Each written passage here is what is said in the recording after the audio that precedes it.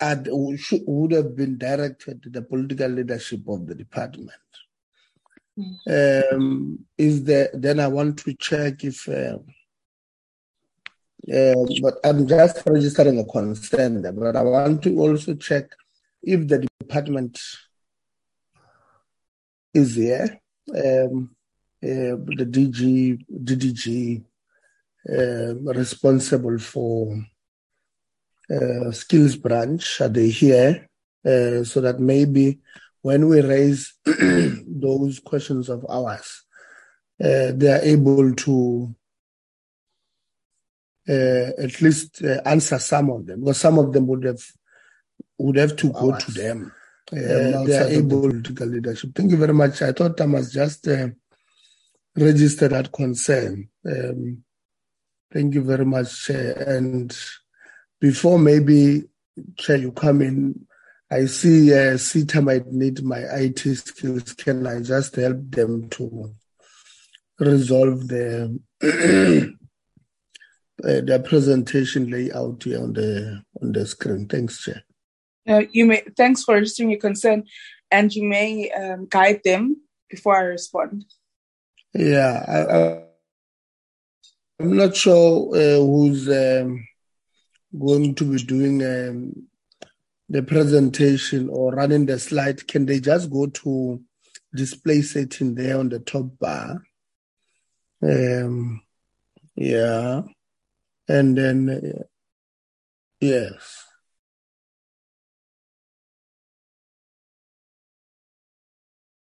Thank you very much. Thanks, Chairperson. You can now answer me. Thank you very much, Honorable Itier, for assisting with your IT skills. But I also want to say that your concern is well in order, and perhaps check. I mean, ideally, what we would want is the political leadership to be present. I think there is an agreement that when the ministers are not available, then at least the DM ought to be available. So let us check if anyone is present from the skills program. I don't see anyone on the platform, but Anele, maybe you can assist, or colleagues can assist. Good morning, Chair and honorable members. It's Sonti from the DG's office. We are here, Chair. Mr. Mabuza Ngubani, who's representing the DDG Skills, is also in attendance. Okay. All right. Thank you, colleagues. I do hope we will be able to respond to some of the questions that will come.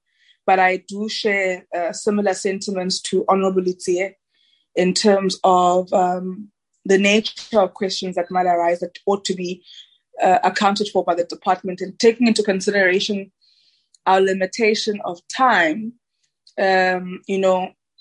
We may not be, if we are unable to get sufficient responses from the colleagues that are represented here today, it does put us on the back foot in terms of being able to, in terms of the program, and having to then go back or set aside time once again to deal with these matters.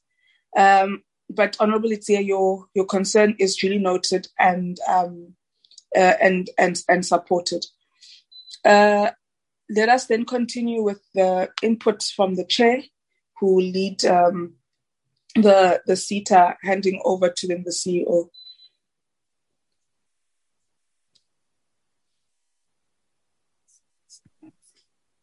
Good morning, Chair. Good morning, honorable members.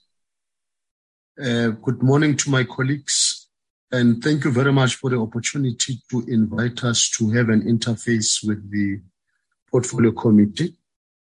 My name is Thabo Masombuga. I thought for the initial stage of this engagement, I need to at least show up my face so that there's comfort that this is not a ghost chairperson.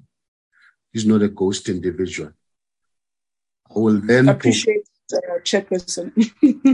We see you not a ghost. All right. So for purposes of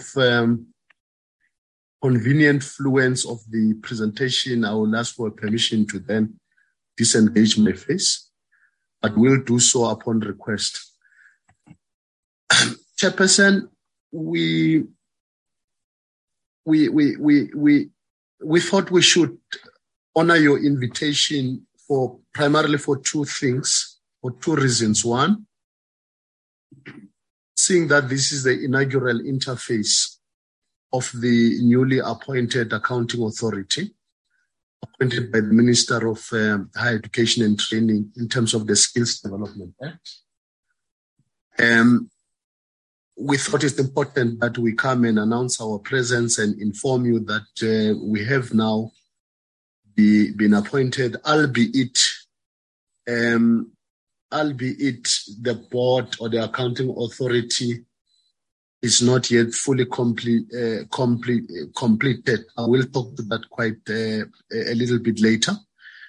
And secondly, we thought that it's important that we interact with the portfolio committee to then give you comfort on the various issues that you have requested in your letter of invitation. I'll request my colleague to move on to the next slide. But for purposes of introduction, I am joined by the CEO. You will then confirm, according to the decision of the board, we are supposed to have two other board members, which is Mr. Danny Masimene, who represent organized business, organized employer in the accounting authority. We also have Mr. Philip Vilagazi, who represents organized labor in the accounting authority. Those are the two board members with which I was requested to come and interact with yourselves. Then the CEO has brought the full complement of his senior executive managers, who will then he will then introduce them as he then take over the next two slides. I mean, immediately after I've dealt with these two slides. We understand this invitation to be centered around the issues that we currently project, which the overview of the SETA governance and management, budget allocated to the skills development interventions for the period 2022 and 2023. And obviously we'll talk to you about the breakdown on the skills development interventions in accordance with various provinces, race, gender, and all empowerment designation. We will talk to you as per your invitation to the support programs for Black emerging contractors and service providers in the construction training space, the bursaries and internships, and more importantly, on number 6, to give you an update on the issues that were raised by the union, now on governance and management, and lastly, and talk to you about the programs that are geared in supporting the district development models. If you go to the next slide, we then, Chairperson, thought we should, as it is now a matter of public knowledge, that the SETA had no accounting authority or board, at least for the past 2 years. The minister did place it under administration from the period February 2020 until 2nd of February 2022 this year.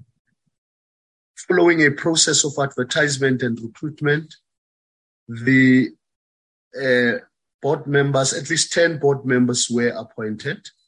There are still 5 vacancies currently not being filled. We have mandated the CEO to institute a re-advert, which closed on the 28th, which was meant to close on the 21st of September. But given the challenges of ineligibility by those applicants, were to extend the advert for the closing date of the period of until the 30th of this month.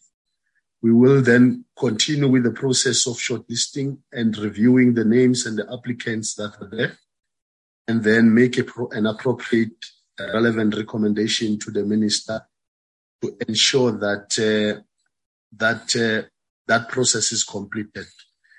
The already existing members of the Accounting Authority have held their first induction session on the 5th and 6th of September. It is also important for this committee to know that for all intent and purposes, at least 3 of the current board members are returning board members. 2 from organized labor and at least 1 from organized employers. We think that is important for a number of reasons. First, to ensure that there's at least intellectual continuity of processes and thought.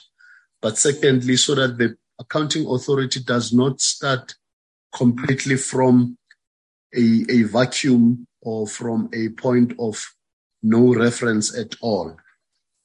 Members and honorable members, Chairperson, would be interested to know that in considering the appointment of the Chairperson, which is an independently appointed individual, the Minister took into account a number of factors, including but not limited to the fact that the incumbent Chairperson is the former Chief Executive of the Construction Sector Charter Council, which is an executive authority entrusted with the overseeing of empowerment and transformation in the construction sector.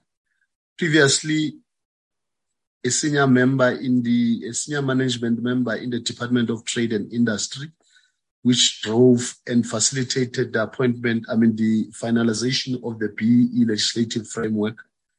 The incumbent is also an admitted attorney who is a senior legal transformation and empowerment consultant. So the minister took into account, at least we want to believe, the fact that it is critical for this Construction Education and Training Authority to redeem itself, at least in the face of current levy payers within the sector, who, as a result of the collapse of governance and systems in that sector, had to show some level of disinterest, and others even left the sector. We are seized and preoccupied with efforts to redeem at least the image, but more importantly, the efficiency of the organization to ensure that it goes back to its glory days, particularly at the level of financial management and quality training. On the second last point, in our inaugural induction session and the board meeting held on the 7th of September, we ensured that we reinstitute what we call governance layers of the organization by setting up the board executive committee, the finance, remuneration, HR, and ethics committee, which is what is previously known as a core business committee, but also ensuring that there's governance strategy and ICT committee. And we'll talk to more about that when we discuss the operational reintegration of this board. The audit and risk committee, which is to be chaired by an independent chairperson, somebody who's not currently part of this accounting authority. The committee members and chairperson will be interested to know that during the administration, there was only one committee that was operational. This is the audit and risk committee, whose term ended on the 15th of August 2022. So we are working towards ensuring that at least that committee is reinstated so that it has the full complement of the board operation. Chairperson, I thought as an opening remark, I need to give you, on behalf of the board and on behalf of the accounting authority, that level of comfort that, yes, most of board members are fairly new. There is 1 or 2 or 3, like I indicated, who are returning board members. The issues that we have been seized with since the appointment are quite frankly voluminous, in the sense that all of, if not most, deal with investigations that relate to the cause for the collapse of governance and management systems. And we have agreed that once the board complement is fully set up, fully appointed, the vacancies are filled, we will then, as early as next month, before the end of October, get together as board members to constitute what is called a high-level strategy session, which strategy session will focus on a number of priorities that relate to ensuring that this organization get back to its core business, deals with issues of stipends and training, deals with issues of management and financial prudence, deals with issues of actioning the investigation reports, deals with issues of reinstating confidence and relationship between management and the employer and the employees through their representative union, but ensuring that whatever has been raised as the concerns and complaints by the employees through their union now are urgently and expediently dealt with, so that everyone in that organization gets back to its all hands on decks, focusing on what the public is using and the levy payers are using as the money that is meant to focus on core training. And our preoccupation, in line with the theme that has already been adopted by management, that of one seat, one team, is to ensure that, most importantly, the business of the Construction and Education Training Authority is around training, and not just training, but quality training, so that young people who are looking forward to these sector education and training authorities really find comfort in being ushered with the relevant skills that will incubate them back into the economy, incubate them back into the construction value chain. Chairperson, I will pause there for now, take over this opportunity and hand over the opportunity to the CEO, who will then introduce his senior management team and then take to you the following aspects that deals with management structure and a number of other operational issues. Thanks, Chair.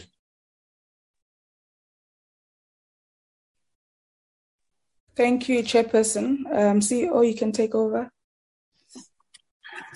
Thank you, Jefferson. Good morning to the chair of the Portfolio Committee, members of the Portfolio Committee, my chair and my board members, and the executive management. I hope I can see my video. Hope it's showing on the side also in the same token that I'm not a ghost. We can see you, CEO. Thank you. Thank you, Chair. Then on that note, I will ask that since my face has been seen, I'll switch off the video. Then with the introduction, I've got my executive managers and acting CFO that are here in this meeting.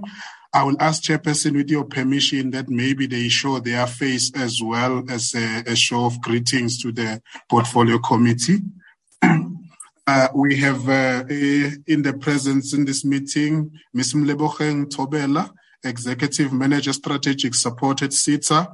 We got Mr. Phumzile Yego, who is Executive Manager ETQA and Projects, and Mr. Zenolo Lifudzwe, our acting CFO in the meeting. If I can ask that you colleagues just show your faces for the sake of the members to notice who you are. Good morning, Chairperson and the members. Good morning, honorable members and board members and colleagues. I'm Zenolo Lifudzwe.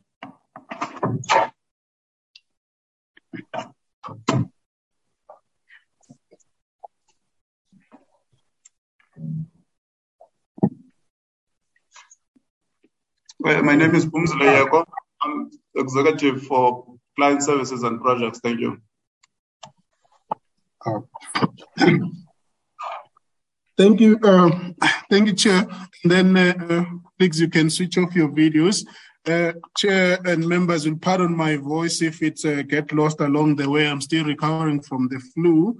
And we were requested to do presentation on particular and specific matters with regard to executive management at the SETA. Currently, we have 5 executive positions, including that of the CEO, which 4 of them are filled, as shown in the slide.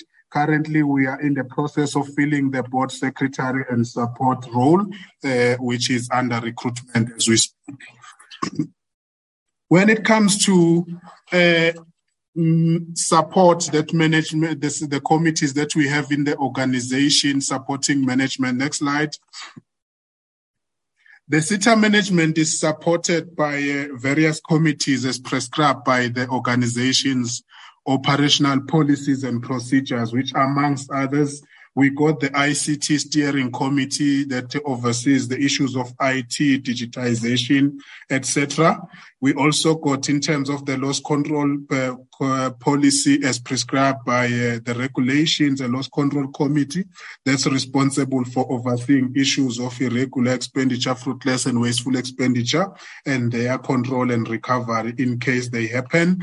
We also supported by a training provider allocation committee, which is a transformational committee that allocates the training providers to the employers that would have been awarded the discretionary grant window awards for the implementation of our skills programs and learning pathways.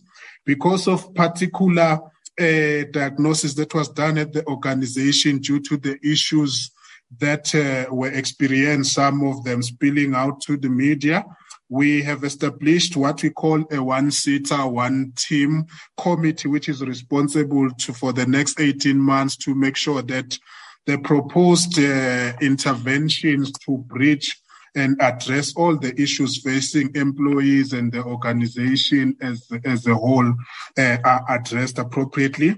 We also got what we call a CSI, Corporate Social Investment Committee. We also have a pension fund committee, which is responsible to look at the issues of how the pension for the employees is invested, and also that will, as soon as the report that was dealing with the investigation of this matter is publicized, they will be taking the recommendations of those and be the that will be spearheading such. We got OHS committee, which is occupational health and safety as prescribed. Those are the operational committees that we have internally in the organization. Then, as required, when it comes to the budget for the current financial year, which as was requested, thank you. We are showing here what is sitting currently in our APP as was approved by the executive authority responsible for the SETA. In terms of different pathways, our major one that shows that we'll be spending a lot on is learnerships entered, which most of them are funded. We have excluded all the ones that are industry funded, meaning funded by the sector. And we have almost a target of 3,000 learnerships unemployed to be entered in this financial year, budgeted at 165 million. And then for employed learners, we got 221. And then for skills programs entered, which most of them include both the discretionary grant window applications plus the ERRP, as was announced by the President of the Republic. We had various targets along those lines, which is currently sitting at 3.5, at 52.5 million. And then for employed learners on DG and ERRP, we got 500. And then for artisan entered, which is apprenticeships, we got a target of 2,200, which is the biggest area because of the cost involved in producing an artisan, budgeted at 332 million for the current year. And then for bursaries, we have for unemployed bursary learners enrolled, which will be the new enrollment for this calendar year or academic year, sitting at 150 at 20 million. Maybe just to highlight in this 150, we got the pure target of those who are what is called meeting the normal criteria as set also in the NSFAS criteria. And then 50 of those were earmarks for the missing middle beneficiaries out of that 150 for this year. And then for employed learners, we targeted 113 because we got an obligation as well to support worker-initiated programs. And then on internships, we got a target of 352 internships, which ranges between 12 to 18 months at a budget of 21 million. For university students placements, we had a target of 119, and then for TVET student placement entered, which is a target also that the president during the SONA allocated that 10,000 TVET learners need to be placed. So SITA, by virtue of that, was allocated by the department that at least a minimum target of 600, which is what we are showing here, what we'll be running with to make sure that we afford the opportunity to TVET students for their placements to gain practical experience for them to be able to graduate. Then on candidacy programs, which are our professional programs where we produce the likes of the engineers, the technicians, we had a target of 237 because these are longer term in the main, whereby you find somebody will be sitting for exams over a period of 2 to 3 years. We have the target for this current year, it's budgeted at 6.2. And then for RPL at the moment, it's 1,518. We know that after this APP was approved, there was a new circular that talks to new rates. The budget is now higher than what is currently shown as far as this target is concerned. So, Chairperson, these are the major APP skills interventions per our APP. Then in terms of these interventions, as we requested that we should be showing a breakdown provincially, gender-wise and racially, and also to show people with disabilities. It is our transformational policy that on all our DG allocations and awards, at least the learners that are awarded should be at least 51% females. And then on the training providers themselves, the same criteria apply that we targeting to award training provider companies that are owned at least 50% by women and majority to be Black. And then in terms of the breakdown, as it is shown, apprenticeship is one that is carrying major numbers for us, total of 3.8. And then we got 2.2 female, which is above 51%, and the males and also Africans, in this case, African Black being the majority, followed by colored and few Indians under apprenticeships. In terms of the provincial spread, currently we have the bulk number in Mpumalanga province, followed by Gauteng. Then on RPL, we got the total of 880 that has been allocated for this current financial year, which in the main is Africans, and also this one is less in terms of female representation, but close to 50%. Candidacy, we got a total of 469 that we've awarded or are currently in the programs. In the main, most of them, because of the nature of our economy, most of them are based in Gauteng. And then for trade testing, got 376, which the bulk of them is Limpopo, followed by Gauteng and Free State. For learnerships, 902, same pattern with Gauteng leading in that area. And then for TVET placement and higher education and training placement, which is traditional universities and universities of technology, we got 180 and 318 respectively. Then on the short skills, that currently includes also the ERRPs that are yet to be finalized. We got 1.7, which in the main, in terms of the racial spread, it's a majority for one reason or the other. Is the coloreds, followed by Africans. Then in terms of the gender representation, we also got the same spread, majority being females. Then the percentages per province are shown at the bottom of this slide, where we're indicating that most provinces are showing the same pattern, that all our programs are attended mainly by females, except I think there is only one province that is the Free State, that shows more males than the females. Next slide. We were also requested to talk on the support programs we have for Black and emerging contractors. In this financial year, the SETA is rolling out a project. We got a target of assisting 200 learners on entrepreneurship in all 9 provinces. This project is budgeted to be funded at 11 million, and the expected completion date is April 2023, covering all aspects, how to run a proper business, the issues of entrepreneurship, and leading a successful business. Then we got also the imperatives that we roll out in the form of skills development centers, which become mini campuses or a bridge between the institutions of higher learning that's in the main in the urban areas. And then we have most of our skills development centers either in the townships or in the rural areas, where they become a mini campus of either a TVET college or a traditional university if there's no close by TVET college. And then the construction of those, there's a standard requirement that for their construction there is subcontracting as also prescribed in the PPFA regulations.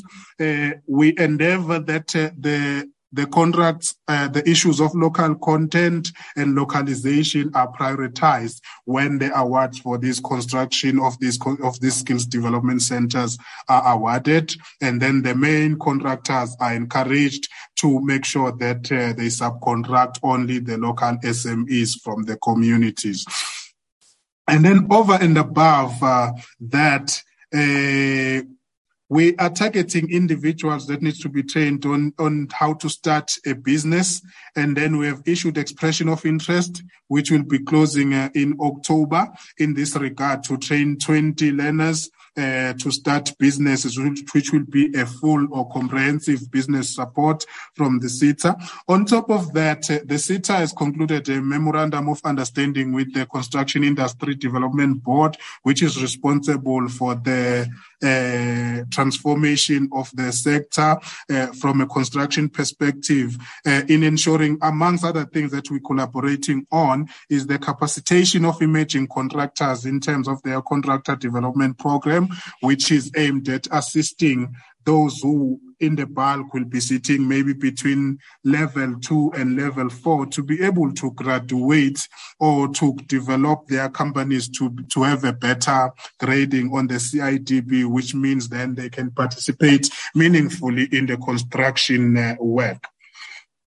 And then this MOU as well is aimed at assisting in that, since CIDB is responsible for registering most of the construction projects, the SETA at some point struggles to find workplaces for our learners to gain practical experience. So this collaboration with CIDB will assist us in understanding where are the projects going to be happening in the next 18 to 24 months, so that when we plan, we know that when we target a certain number of learners to be given practical experience, where potentially these projects will be, and plan accordingly. Okay, on this slide, we're also asked to touch on issues of bursaries and internships. We're starting with the internships. These are the ones that have been awarded or placed in this financial year. The window that we advertised in July is still being finalized on its evaluation. So the numbers at this point in time is only 35 in total, then spread between the gender spread. Next slide.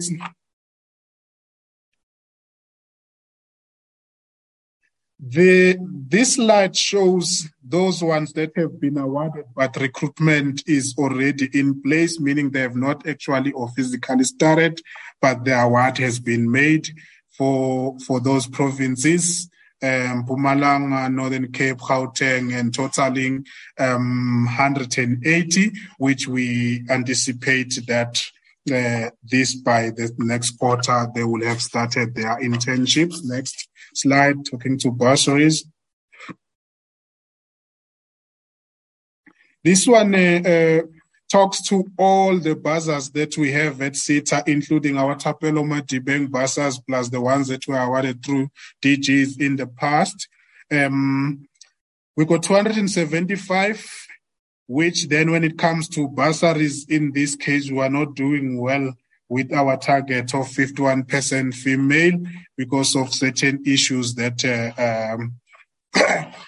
are not just peculiar to the SETA, but 165 males and then 110 females. Chair, I will be then moving to the next section, which is the update on the NEHAWU allegations on governance and management at SETA.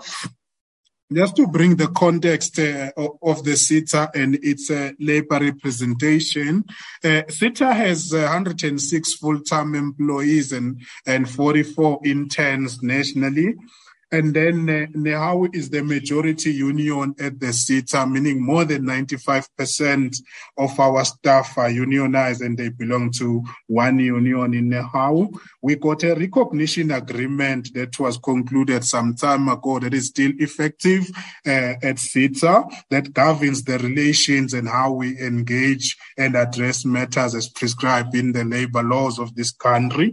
And then in April, there were allegations that surfaced in the media, and then there was also a letter that was written by NEHAWU to the department, the minister, and also the portfolio committee, to which then management was requested by the department, as is duly appropriate, to submit representation or responses. And management in April, I think it was on the 27th, we submitted a comprehensive response to both the portfolio committee and the department in this regard.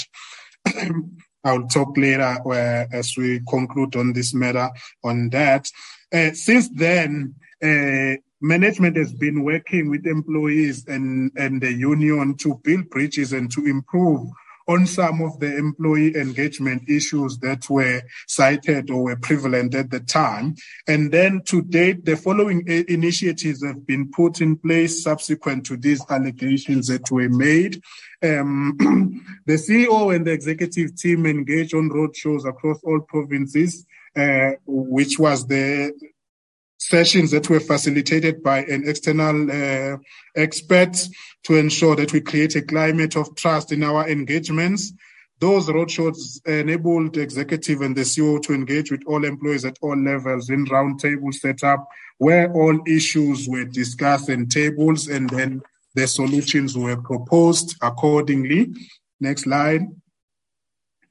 The roadshow culminated in the report where 10 key findings, as were per the facilitator, were made. A roadmap with 7 initiatives was developed and shared with all employees in a strategic session that followed after those roadshows, beginning of August. And then at one of those strategic sessions that were held with all employees in the organization, then employees themselves nominated one SETA, one team committee members who will be assisting in the implementation of the recommendations from the roadshows, from all engagements and the issues that were cited as blocking the organization. And then we are having monthly bilateral and consultation meetings with NEHAWU to improve relations and ensure that matters are addressed timeously. Key to some of the matters raised also in the roadshow, which has been a thorny issue, is still was part of those allegations that the reports are not being released from the forensic investigation is the issue of the pension fund, because it's got multifaceted issues that need to be resolved around that matter. And then a pension fund committee has been appointed in this regard, as was highlighted under operational committees supporting management. Internal communication has improved with regular. We got monthly staff meetings where all employees take part and participate, and departments share their progress, and the CEO reports back where the organization is. And then, towards also taking stock of where we are with regard to achievement of the annual performance plan targets and other strategic objectives in the organizations. We adopted as management that we're going to be managing the organization with zero rumor, hence to engage everyone so that they don't see things happening or hear from a grapevine, but from management and from everyone involved in the organization. And then management from all the initiatives and processes that were recommended to be put in place to address certain issues have given itself a period of 12 months to effect all improvements, which then by June 2023, then a survey will be undertaken now to see and assess how effective were these interventions, if they help to improve the organization, since we believe that 12 months would be sufficient to give us that kind of a picture. Next slide. Okay. And then there were some of the things that were also highlighted from how allegations also confirmed during the roadshows, engagements.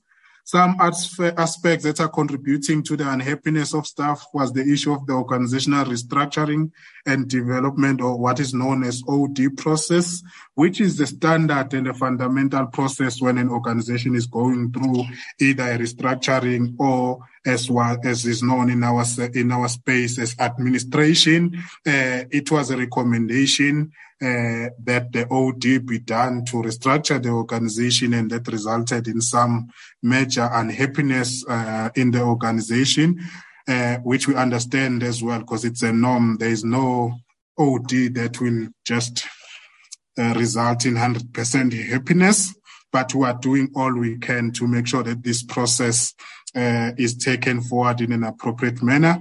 As part of that OD process, the SITA embarked on a benchmarking exercise last year, 2021, which these benchmarks were conducted by OD experts. These benchmarks were benchmarking the salaries, the benefits, the structure of other SITAs and related entities. The SITAs that were benchmarked against were Services SITA, MICT, MQA, ETDP, and MERSITA. There were other smaller ones, but these are the bigger ones that were benchmarked against. And then, historically, before administration, SITA in 2019-20 had an approved organizational structure that was 56% of people in the structure were management, which included executives, senior managers, and management. And then during the administration, that was reviewed as part of that OD process, which identified or diagnosed that the structure was top heavy and needed to be reviewed against other SITAs as mentioned. And subsequent to that benchmarking exercise, then this current structure is made only of 12% management, which is a lean management at the top, other than being top heavy. And then just to indicate on this matter, on update of how allegations on governance and management, there won't be many other matters that we couldn't maybe highlight here, but for reference, with submission, we did resubmit the responses and some of the supporting documents in case there is a need for such. Then, Chair, will be moving to the next section, which is programs in support of a district development model. For us at SITA, in the rollout of our ERP project, where SITA partners with provincial departments and municipalities, the criteria for awarding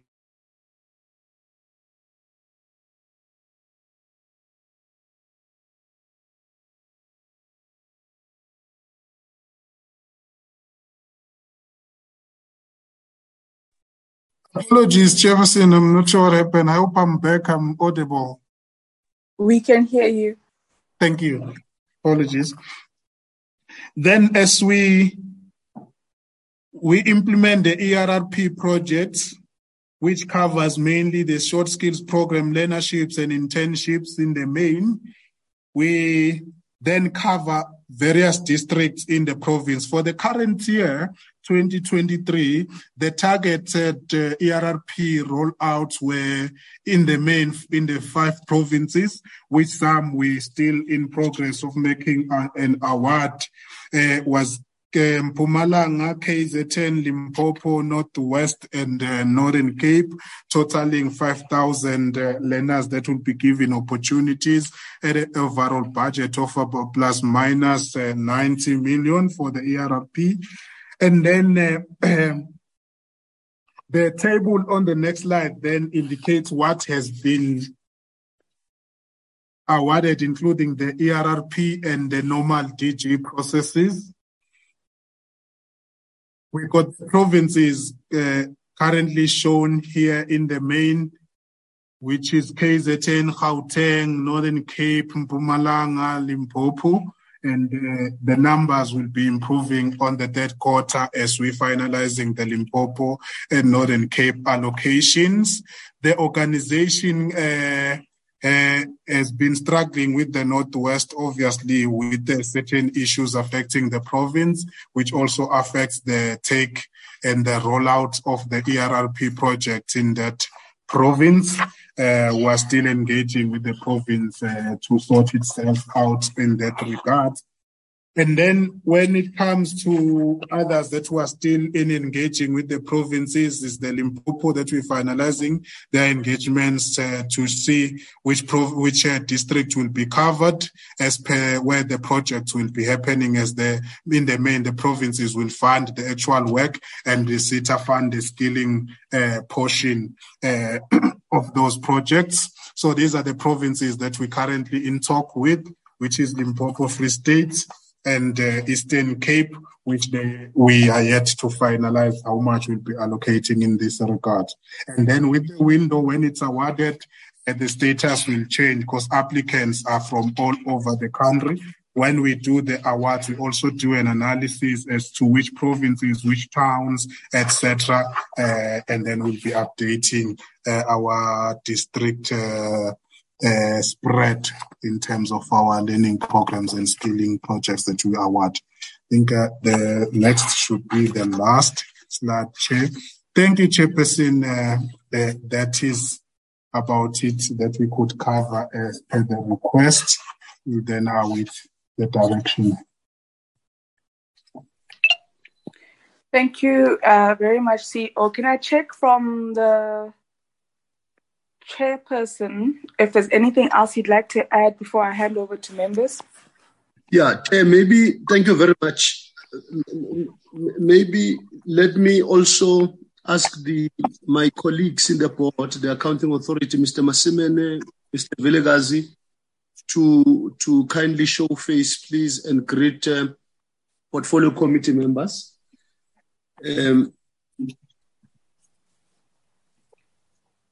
Mr. Masimene, Mr. Philip Vilakazi, do you want to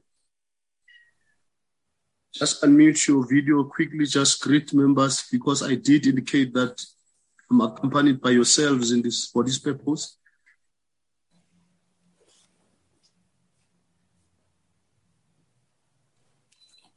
Can we also stop sharing the presentation, please? It doesn't want to show, Chair, but members of the board, including the portfolio committee members, good morning and thank you very much, Chair. That's it. Thank you very much. Mr. Masimene?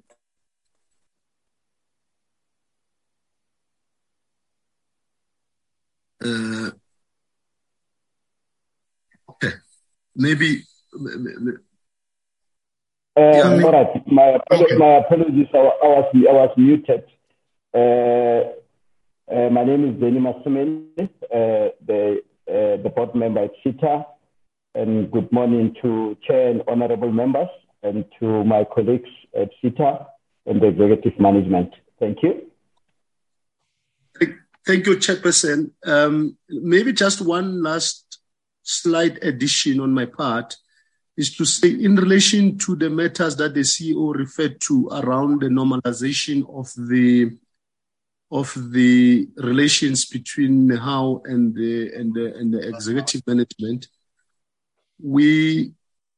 I have been mandated by the board to ensure that this process is seamlessly, expeditiously, and urgently resolved, because in an institution where employees are not happy and there is no cooperation and collaboration with management for purpose of the functions for which people are employed, there will be collapse of services. There will certainly be the lack of service delivery. I have then liaised with the Office of the Minister, and as per his mandate, to ensure that there are 3 persons aside committee, which excludes the CEO and the Secretary of NEHAWU, National Secretary, to resolve issues relating to them and to resolve issues relating to whatever antagonizes both stakeholders, and ensure that this matter is resolved expeditiously. There is a process that is put in place, which process will zoom into the allegations in the 11-page document that was circulated and which the CEO referred to, so that we isolate legal issues, investigation issues, we isolate labor relation issues, we isolate corruption-related issues, we also isolate personality-related issues, and come to a resolution of this matter. I can assure this within a reasonable framework and time frame, we should be able to report back on this in terms of how far we have gone. Because as the committee would indulge, it is not in the interest of the organization to have such unresolved. Thank you very much, Chair. I will hand over back to you.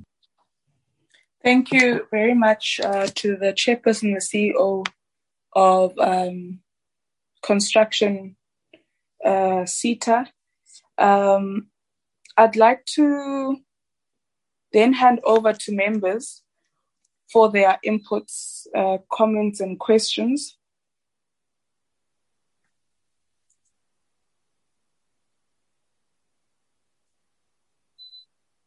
Okay, I'm just checking on the chat.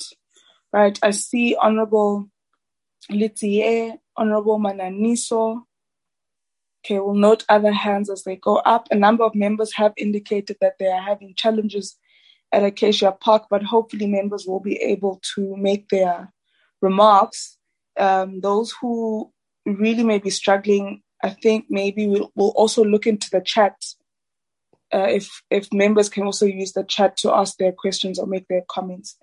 All right, Honorable Litsie. Yeah, Chair.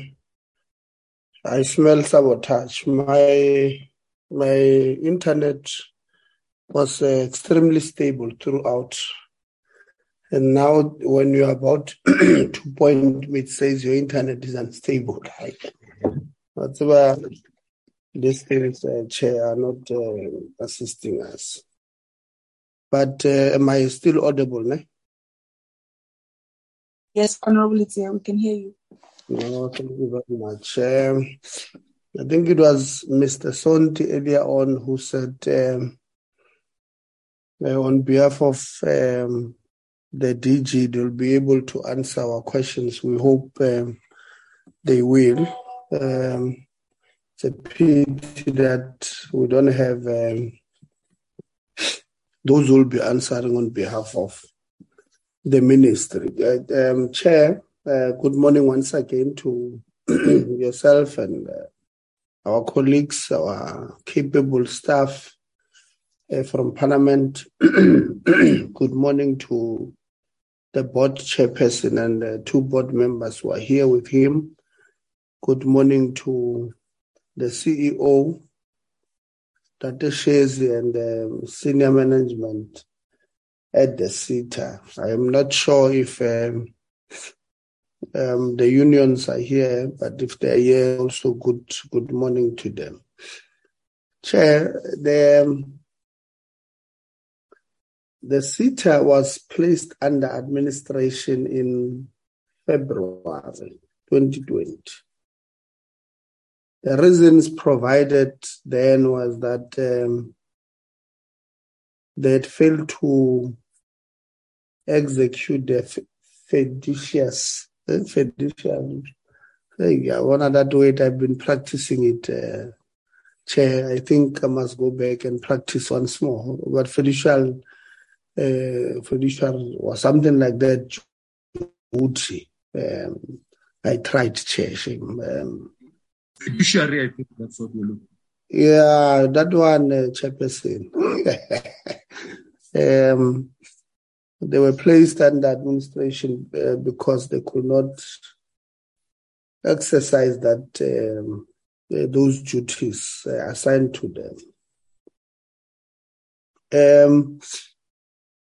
But what were those issues, Chair? If you remember, and I want to remind yourself, it's because there was an issue with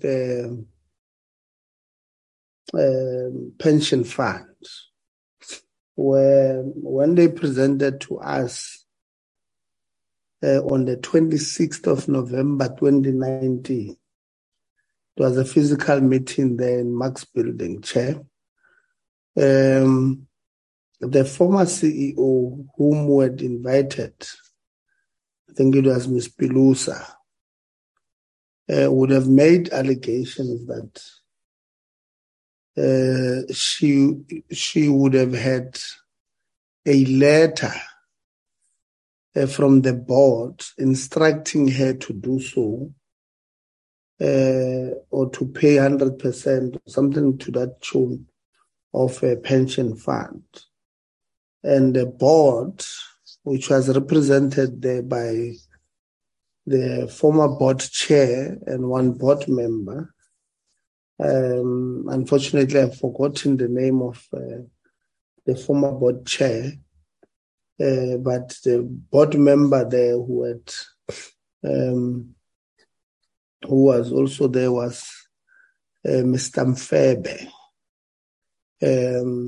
They chaired that meeting, disputed that they had given the CEO, the former CEO, the go-ahead to implement that change. And between December, January, and February, while we're still on both recess and constituency period, the SETA was placed under administration. We interacted with the SETA administrator for the first time in May of 2020, after he was appointed, who indicated that he will be starting with forensic investigation into the affairs of the SETA, coming from the allegations of that board meeting that would have taken place in Durban, where there were apparently two letters, one giving instructions to the former CEO and one which the board were claiming was theirs, that did not. We're informed that at the beginning of 2021, or around that time, the forensic investigations report will be available. I have not seen it, Chair. I'm not sure if you have. So we don't have that forensic investigation. And hence I was saying it would have been important for the DG and the minister to have been part of this meeting, or the DG of skills, so that they share this forensic report with us. But we're told that Tate Mabuza I think he's on the platform. So maybe he can shed some light to us as far as that is concerned. How far is it? Do they have it? How far is the process of implementation of that forensic investigation? But when can they share it with us? And I want to propose that they share it with us on or before next week, Wednesday, which is 7 days, so that we can go through that forensic investigations ourselves. New board has been appointed. This new board doesn't have, it's not a full complement, has vacancies of about 5. And I'm assuming that those who have been appointed met all the recommendations or all the what is the right word? Criteria? The terms of reference as they were in the Gazette. That was that volume 656 Gazette that was advertised on the 3rd of February 2020. Can maybe Ntate Mabuza again confirm if that is the case then when he responds? The board chair says there are 3 members who were in the previous board who are appointed in this new board.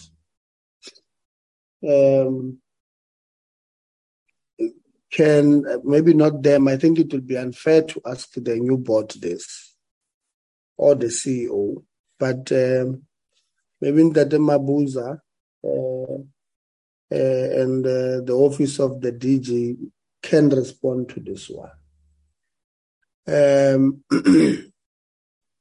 Why are these 3 reappointed into the new board when they were disbanded in the previous board for, according to the reasons given, when they could not execute their fiduciary duties together with their colleagues in the previous board? That is an extremely, for me, Chair, important questions for them to answer. 2, on the same breath, in passing, the chair of the board says that some members were not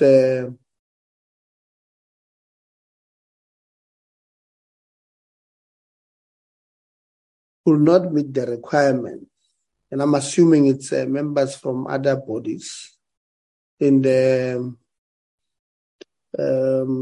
constituencies that are eligible to submit individuals, could not be appointed because they did not meet the requirements. Can they expand on that? What do they mean? And can they be specific? If they say, for an example, maybe let me make an example with NUM, because I see they are here. If NUM is allowed by law to nominate one person to serve in the board, and they did not appoint that particular person that was nominated by NUM, what were the specific reasons if they are saying they don't meet the requirement, what exactly is that? Have they served more terms? Are they disqualified because of X, Y, and Z? Let them take us through. These 5 members who I'm assuming are from constituencies that are eligible to nominate. What is the issue there? So let them, and Chair, I'm asking them to be specific. I don't want them to say, no, some of them, they had served more, some of them, they say, can they be specific? Constituency A in construction did not submit, or they submitted, but they submitted a Tebogo who was not legible because of X, Y, and Z. So that is what I'm honestly asking here, Chair.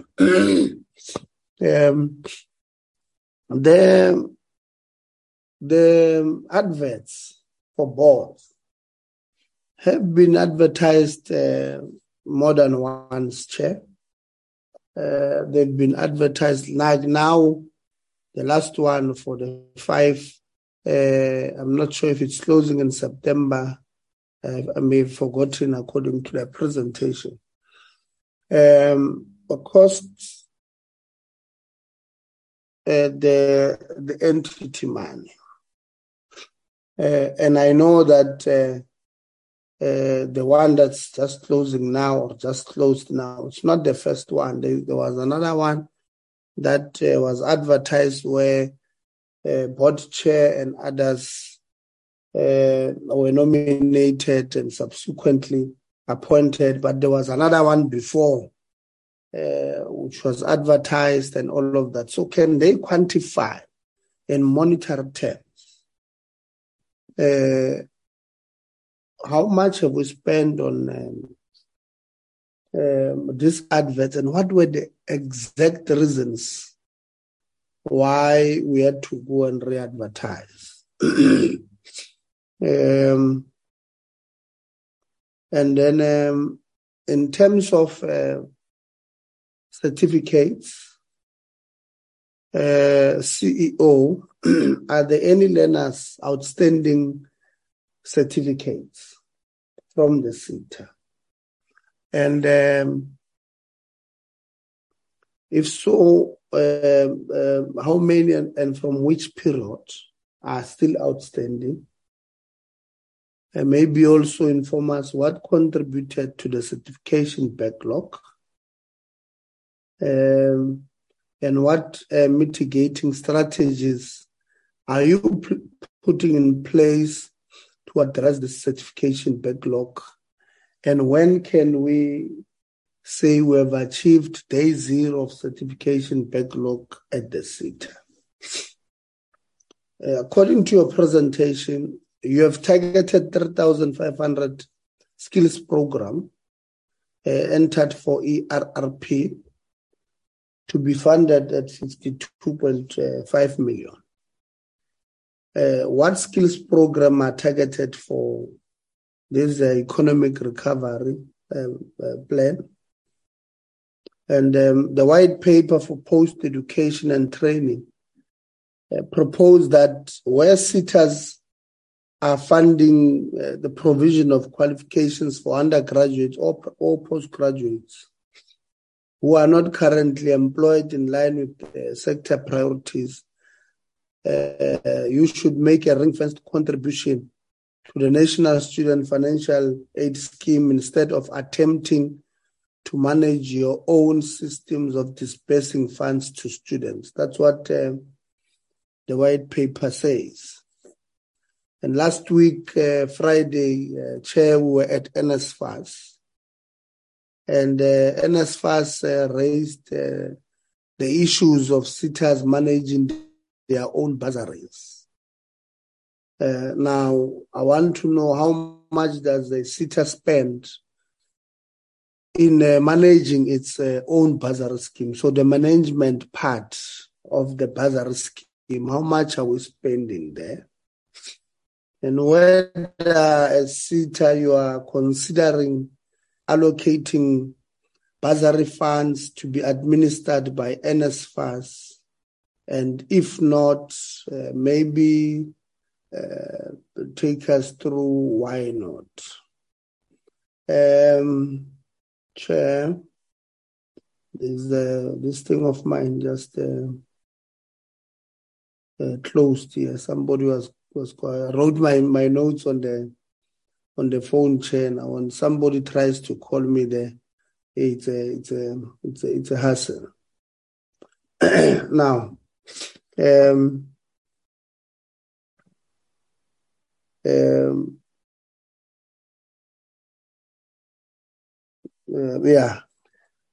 on this advert that I was just talking about now, which I think went on your website, it went up on the 21st of September, where you are calling for invitation for nomination to fill vacancies in the board.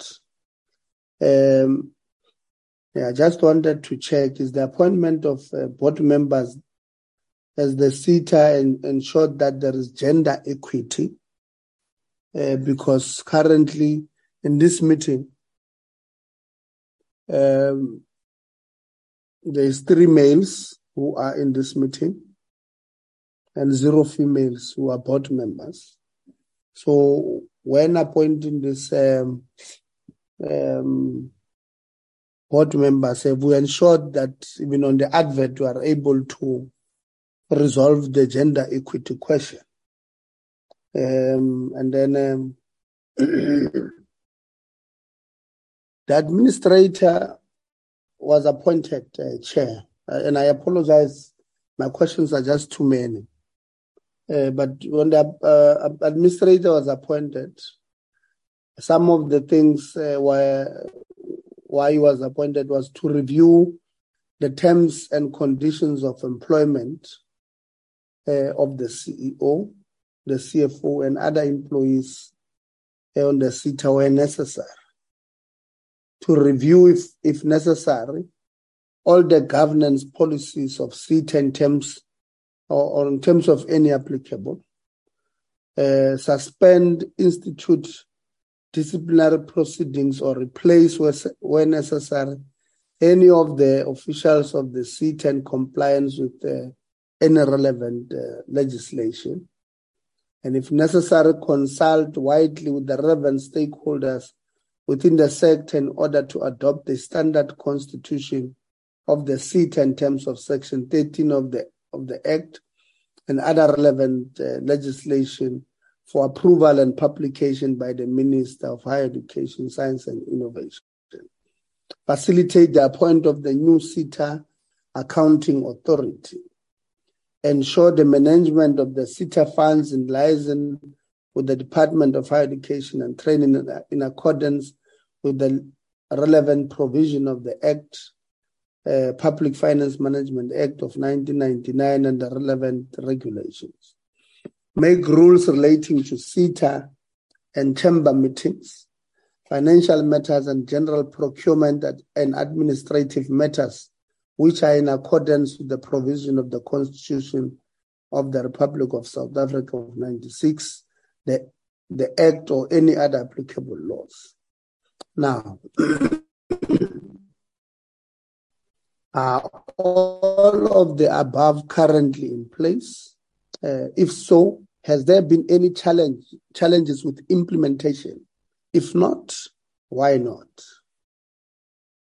And have all governance policies been reviewed and are they all being implemented?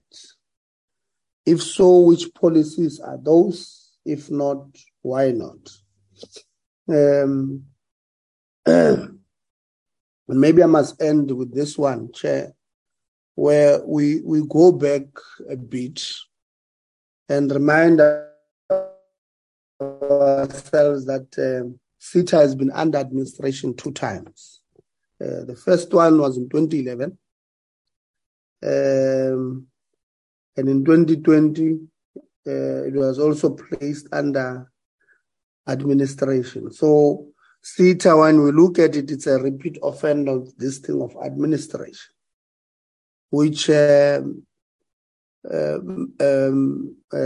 allows us to be worried about the SETA because the repeat offender.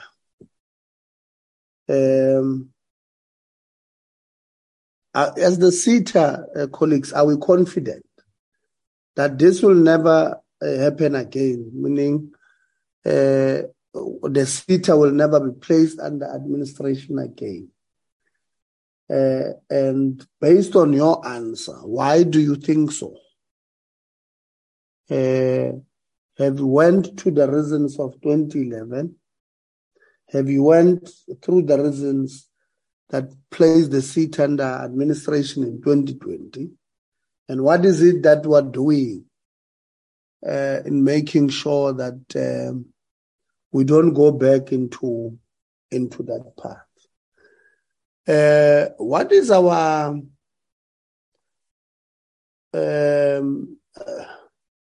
how do I put this thing, Chair? Sometimes I get to school and some obligation so cost based on your interactions with the Auditor General now, as they were auditing you for 21-22, what is how do you think you have performed as a SETA in the previous financial year? And this financial year, when you look at your APP, and where are we now? March, June, September, the end of the second quarter. Are you confident that in this financial year, in the previous 2 quarters, we have performed well?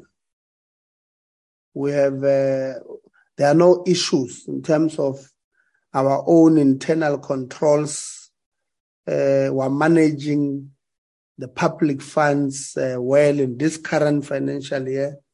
And if there were issues in the previous financial year with the AG, have you been addressing them in this financial? So you had an audit action plan, which you are strictly following and making sure that the AG now, when they audit you, there will be no recurring issues from the previous financial year. And maybe lastly, Chair, has there been an investigation initiated by the NSA into your affairs? If yes, what is the status of the implementation and consequence management thereof? And have any of those matters been resolved to date? Are there any outstanding matters that needs to be resolved?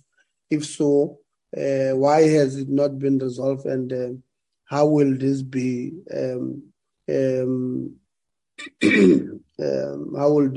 mitigated? And Chair, I would like to end here, but to also say that I know some of these questions, Chair, should have been directed to the Minister, which is not here, and it's unfair for us maybe to send these questions here, but unfortunately there's no way we can ask them.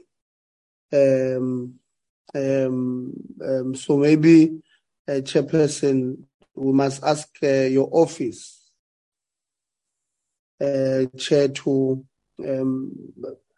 liaise with the office of the Minister, so that, especially on the issue of the forensic report. I mean, when a forensic report is initiated, there are cost implications to that, because there's no company just goes and do forensics without being paid.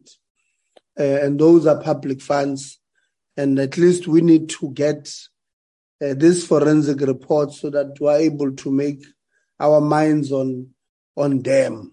So we still, honestly, Chair, I think want to lobby you and your office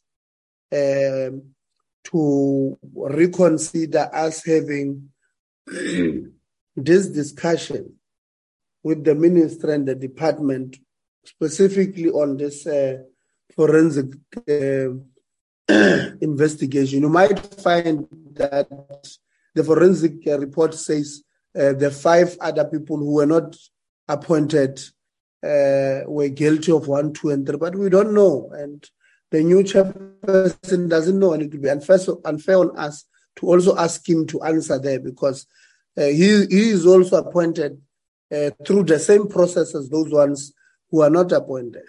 So it's not necessarily him to answer to, but I'm hoping that somebody from the department will answer this one. But I think, Chair, we must plead with your office to get us with the ministry and the department, both probably the DG and the DDG of skills, on this issue of this forensic investigations that were conducted, and we don't know what they say. Thank you very much, Chair, and I appreciate you being lenient with me on this issue. Thanks. Thank you very much, Honorable Litsie. Honorable Malaniso.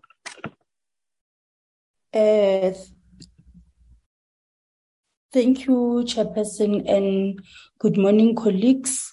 Let me firstly start by actually acknowledging the presentation, Chairperson, and as well indicate further that in most of the issues that relates to governance and policy issues have been covered by Honorable Litsie. However, one would want to make note of the remarks by the Chairperson on the issue of zero Roma environment in the SETA. I think the Chair is inclined with the discussions of this particular portfolio committee that we are actually driving the ideology of having zero, mismanagement of many things. So I think it is important that he notes that we have noted that they are committed to ensure that there's a zero Roma space. And one believes that it can only happen if the environment or the working space is very conducive. So it is important that they strengthen their relationship with the union so that we don't get these rumors and too much media attention that will make us be inward looking rather than focus on the service delivery. And I want them to actually note my disappointment with regards to their slide on internship beneficiaries. I was laughing when they were actually taking us through the presentation, because I thought that can be done by a youth office in the municipality. So they need to do more in terms of ensuring that they cater for many young people. That slide actually it's very, unbecoming for such an organization that you would have a few people just benefiting. So it is important that they ensure that they create more internships or relationship with other stakeholders that they can assist them to have more internships in the space. Chairperson, on other issues, I'm partly covered by Honorable Litsie on issues of consequence management.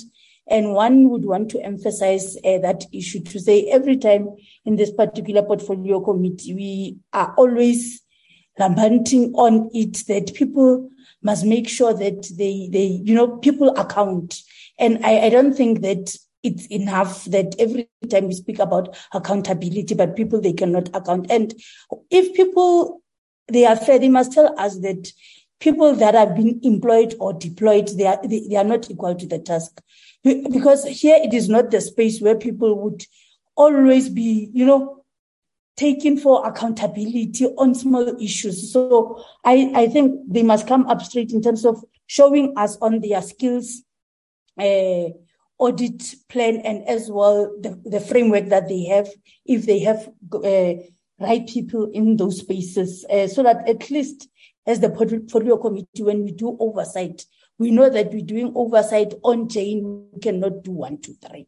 So we would like them to actually submit a skills audit report to us so that we can scrutinize if actually is there anything that is impeding on their work from a human capital point of view?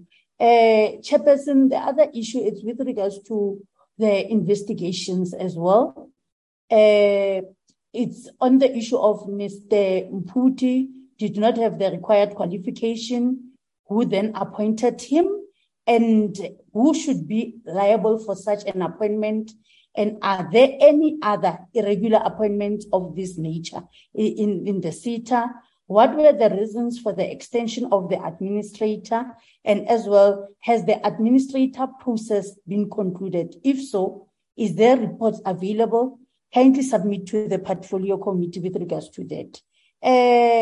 Chairperson, the other issue is what has been presented by the CEO with regards to the ERRP skills to support the DDM in the Northwest. Can the CEO share with the committee what are the issues that he was actually relating to, so that if, as a committee, we are able to intervene, we would do so on their behalf? Chair, on their slide with regards to their demographics of beneficiaries in future, can they just give us a simplified version, more especially on the age cohort? Because in this particular unit, this is one of the units that we know that people who are 35 and above are benefiting. So can they just give us a report in terms of that as well, so that we are able to check their age cohort of beneficiaries? And lastly, Chair, can they submit to us a report with regards to their local beneficiaries who are being given opportunities by the contractors as subcontractors, and it must be shared as well with specific demographics. And one would want to emphasize, as I conclude, Chairperson, to say it's about time now that when we get audit outcomes, it's audit outcomes based on service delivery, not based on compliance or evidence that it would be submitted based on what is recommended per the audit guidelines. So I just want to say to our people, let us not focus on yourselves, but focus to the key beneficiaries who are our constituency. You can do better than what you are doing now. And every time it is painful when we meet with SETAs, we need to speak about irregularities, we need to speak about corruptions, we need to speak about incompetent people. And I think so far it is too much from us as members who are representing the ruling party, that every time all of these things that are happening that are wrong in this particular entities, they are being actually focused to the ANC as the ruling party. So people, can you just make sure that as you do your spring cleaning, you actually clean the house perfect, so that we don't drag the transformational agenda? I thank you, Chair. Thank you very much, Honorable Mananiso and Honorable Litie. If I can just have 1 second.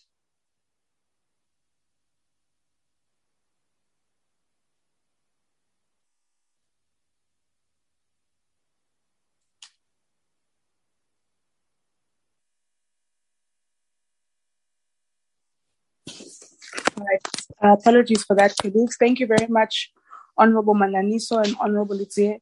I think I've by and large been covered by both colleagues, and want to really reiterate the sentiments by Honorable Litie in saying that some of these questions really, I don't think should be posed to the entity itself, or the SETA itself, but to colleagues in the department and in the ministry. I mean, for example, in relation to the work of the administrator, we would need a report the report of the administrator in order for us to understand what exactly the findings are from the administrator, and what the recommendations are, in order for us as a committee to be able to play our oversight role on those particular recommendations, particularly because those are the recommendations that the new board and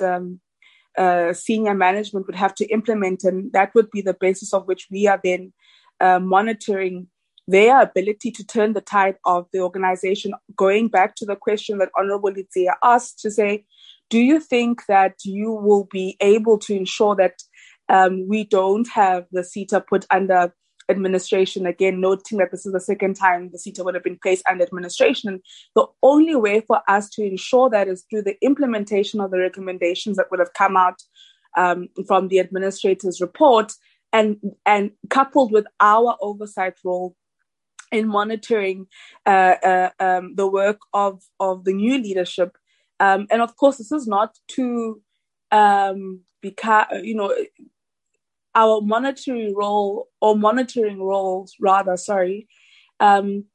is to be of support and guidance to the organization, so that it is able to implement those recommendations and is able to actually turn the tide of the organization. And so it becomes a bit tricky, to ask the organization for the current leadership to be the one solely responding on this matter. And so I don't know, when we do hand over to colleagues who are representing the DDG's office or that particular program, maybe they will be able to respond to some of those questions. But of course, we are also limited if we don't have the report available.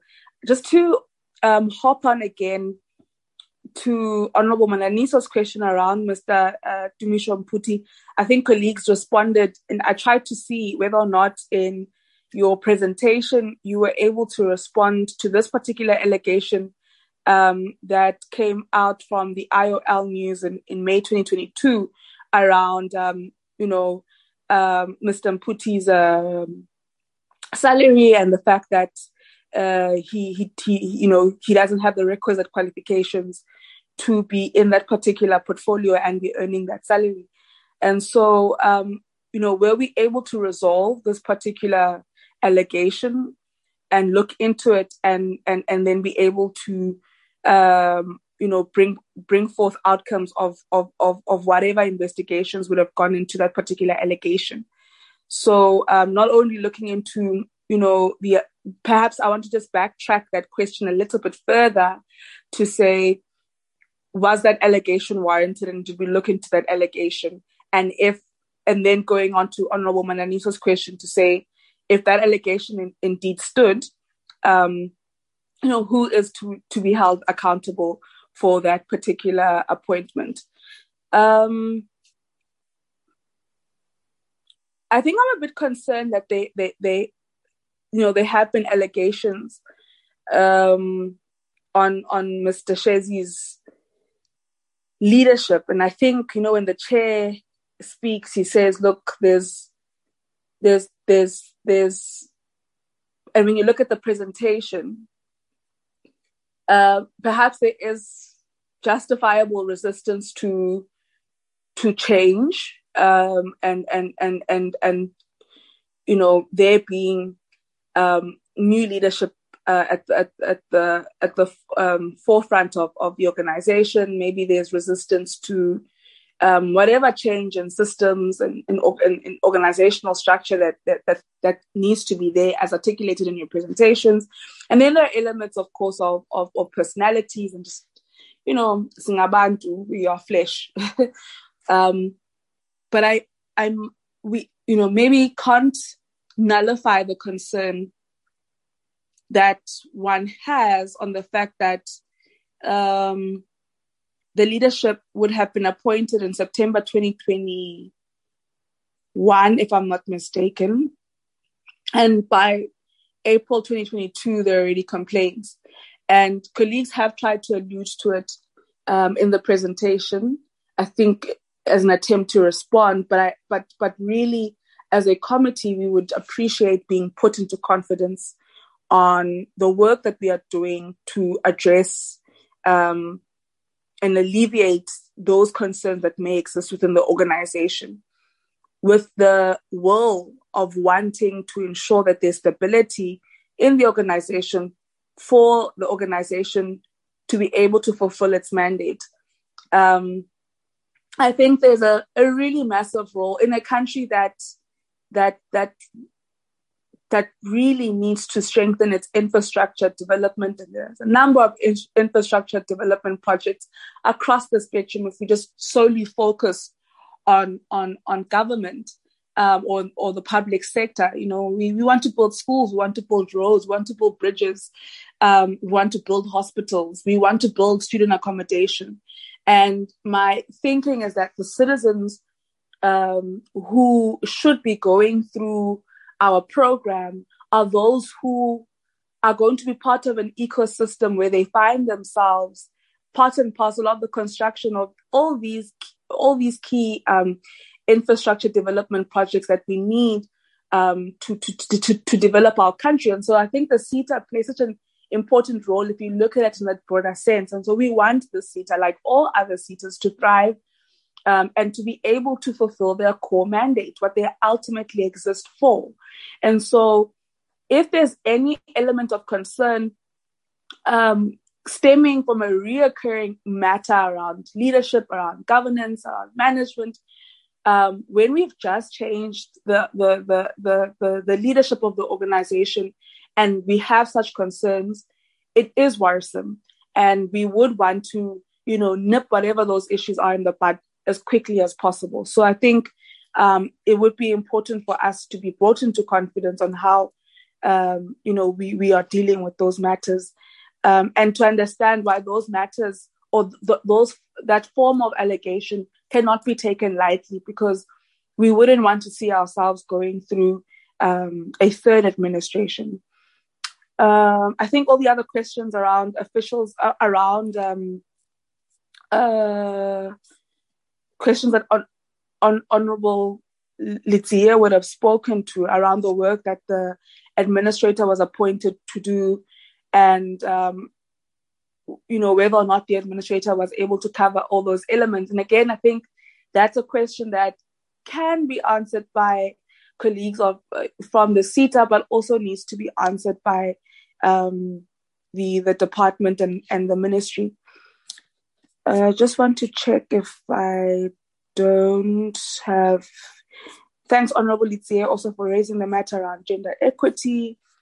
We have a motive force, within you, because I think when I looked at the delegation, that's the first thing that came to mind in terms of representation, which is absolutely pivotal.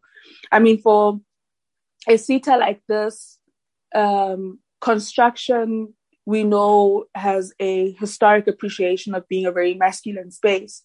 And so ensuring inclusivity and representation within the leadership of a SETA of this nature does have a direct impact on how we can, address the gendered stereotype of the sector of being a male-dominated, masculine sector. So I think it becomes really important for us to ensure representation on that front.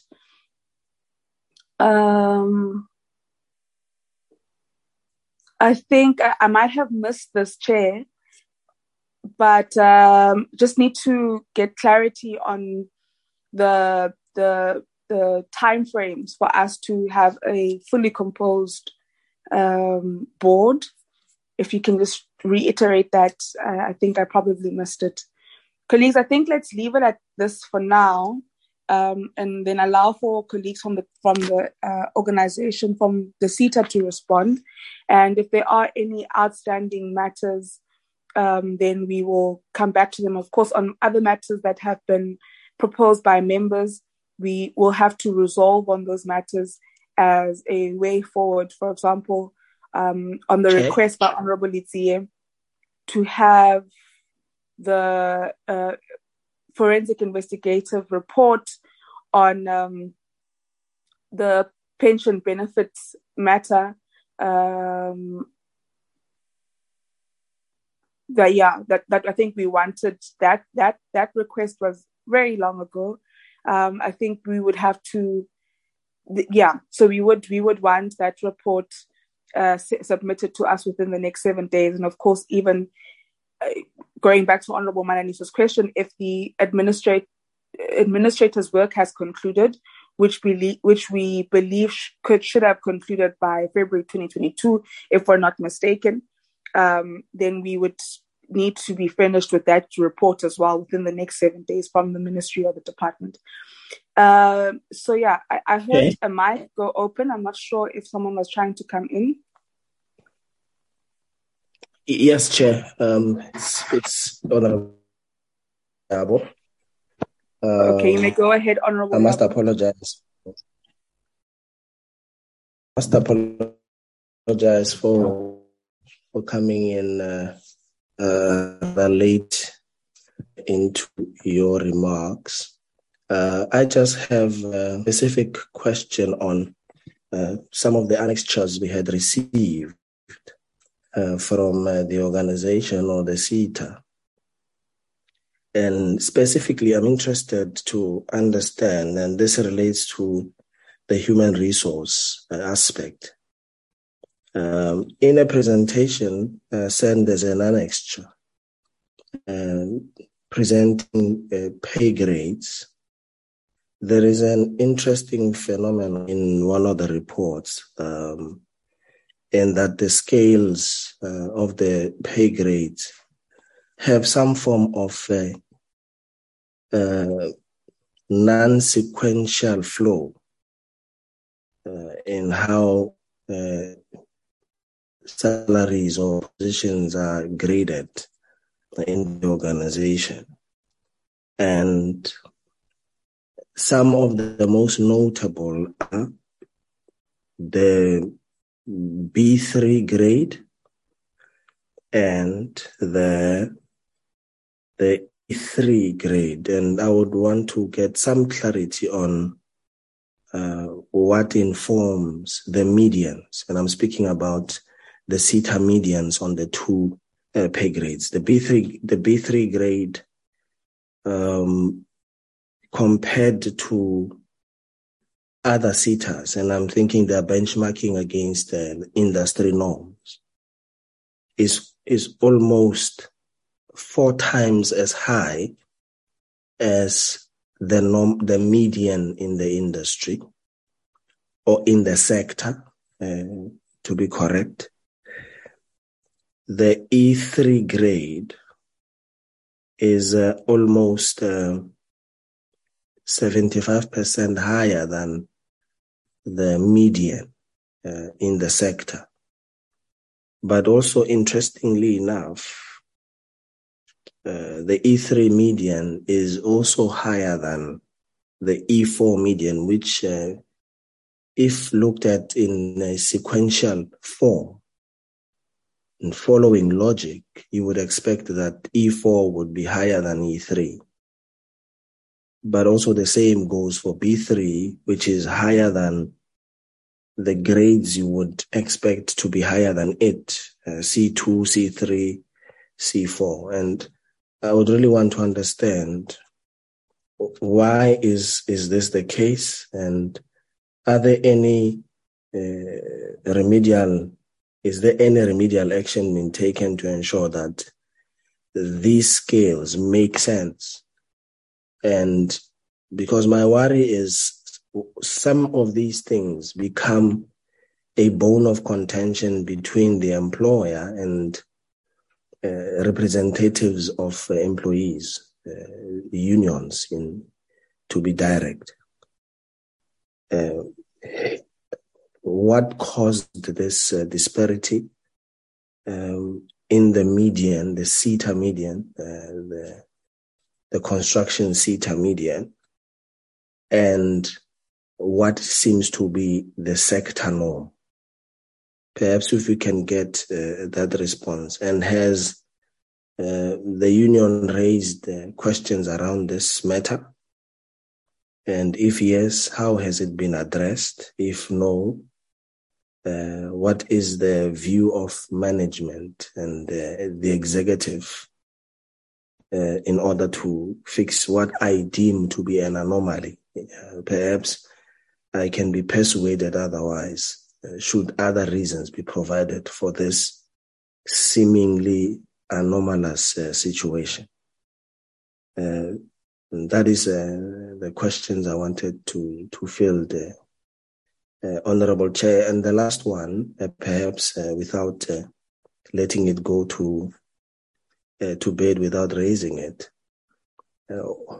what are the requirements or the prerequisites in the implementation of the ERRP program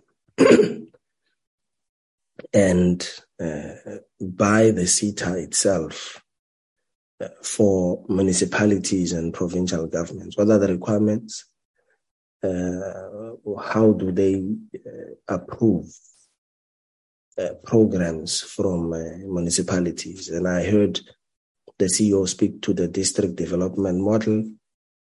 In some instances, you don't have districts. You would have metros. But just a quick overview of what the requirements are and how they go through the approval process for municipalities and secondly for provincial government in the implementation of their skills development targets. Thank you very much, Chair. Thank you very much, Honorable Yabo. Let me just check. There was a question from Honorable King. So Honorable King has asked on the chat whether or not you have any challenges relating to stipends, and if you could kindly furnish the committee with the probity report commissioned in January 22 on procurements made between April 2021 till November 2021. I'd like to believe that those are then all the questions from members. Chairperson of SETA will now hand over to you, and you will delegate as needs be to the rest of your team on how you go about answering the questions. Thank you.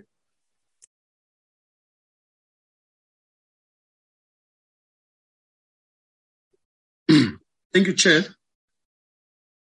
Perhaps what I should do is to establish with the representatives of the EA, the Executive Authority of the SETA, Mr. Ngubane and them, if they can start and deal with the issues, the legacy issues, which I will refer to as a historical issues that dates back way before the appointment of this current part of the accounting authority, so that we are then able to deal with issues that relate to board process appointment and subsequently. I will ask Thobela, Chair, to deal with the second last question that deals with E-grading, B-grading on the benchmarking and the implementation disparities and what the interaction with the union has been, because she's an executive manager handling human relations related matters. I would ask with Mr. Phumzile, we are going to deal with the issues relating to the ERRPs and the targets, therefore. In the process, because it deals with project and operational matters, he will handle the question by Honorable Member Chantel King that deals with the challenges around stipends, insofar as they relate to the probity report and all other related matters. I will then ask the CEO to deal with the advert, the financial implications of the advert, because it has been placed on the SETA website, it's been re-advertised quite a number of times. He'll then be able to, as a final signatory of the financial related matters, he should be in a position to tell this committee how much the re-advertisement has cost. Members will have to appreciate that final decision, which is based on the regulatory discretion to appoint members into the accounting board, lies with the minister. But the minister cannot do that without the recommendations or nominations which are made by the constituency bodies. However, the Skills Development Act, Section 11 in particular, is prescriptive in terms of how the minister should exercise that discretion. It's not a absolute discretion, is a discretion that's limited to the Skills Development Act, in which it explains who should constitute the accounting authority. It should be members drawn from the industry, representing various constituency bodies. And I would, in the process, it suffice to mention that in the current outstanding vacancy rate of the accounting authority, the advert has specifically mentioned that those whose expectation nominations should be made are 3 members representing organized employer, preferably women and Black, 1 representing organized labor, preferably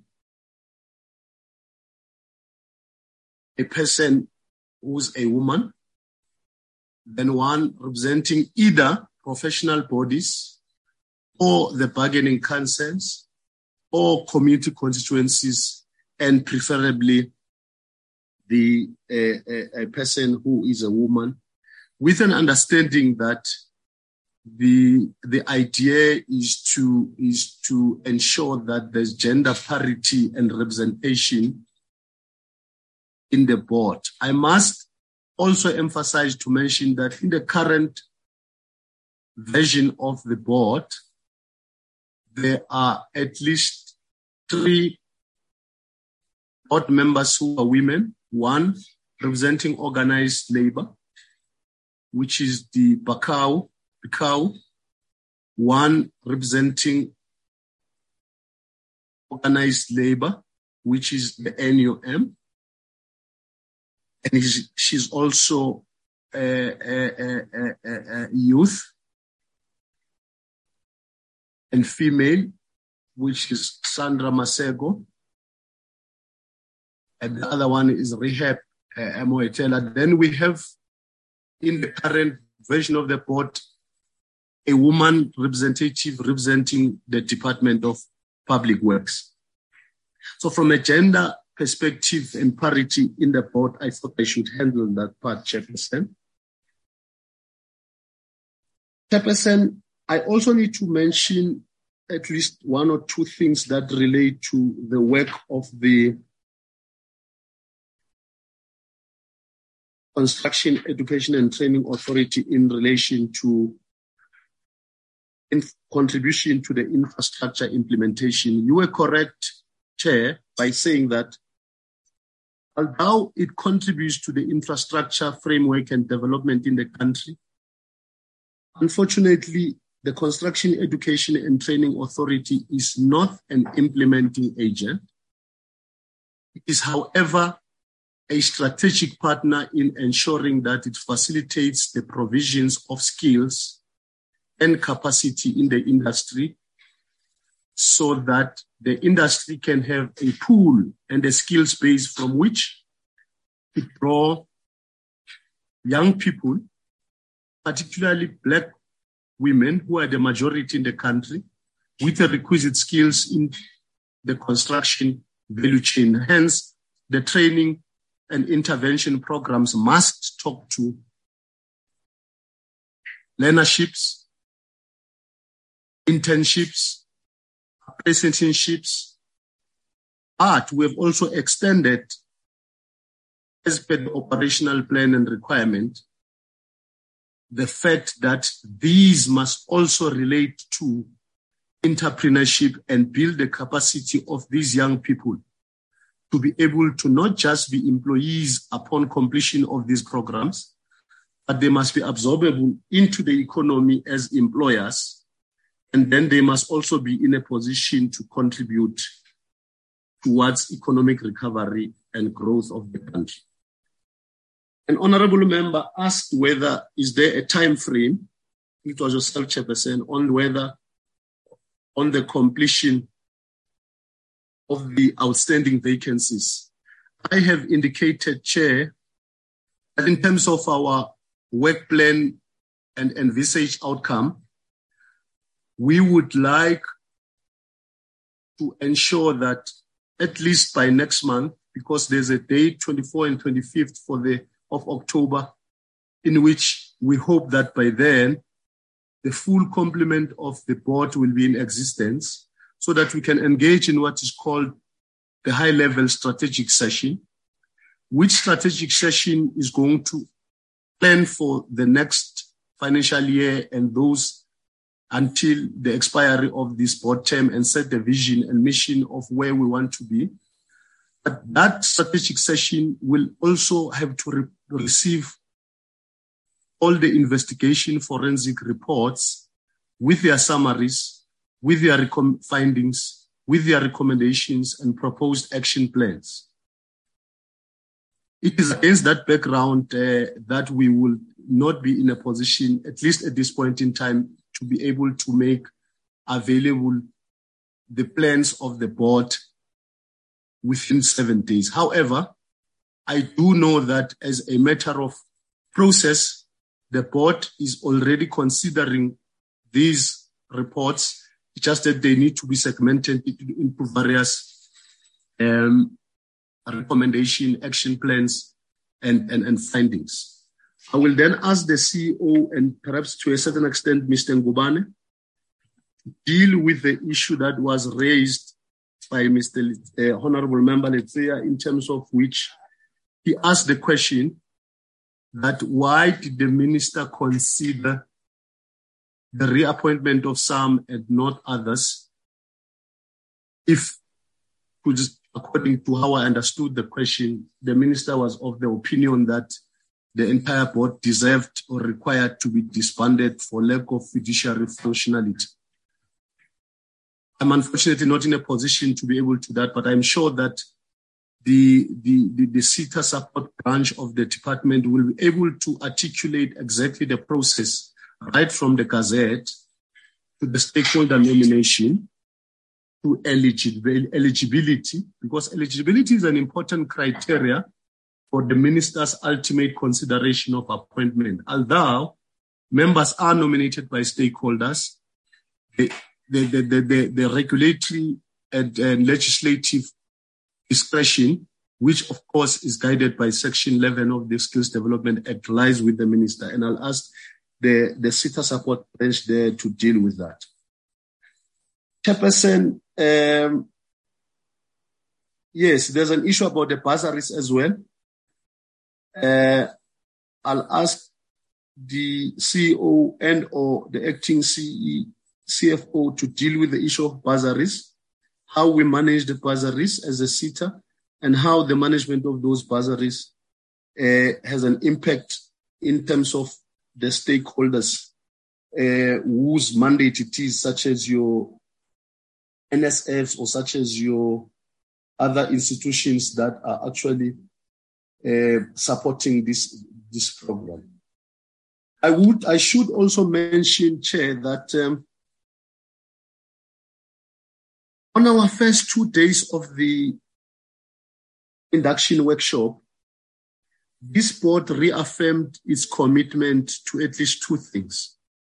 One, ensuring that we reinstate confidence in the administration and the management of the SETA by ensuring that the processes between, or the relations between the NEHAWU and the management are expeditiously normalized and regularized so that they focus on the business of and serving the mandate of the SETA.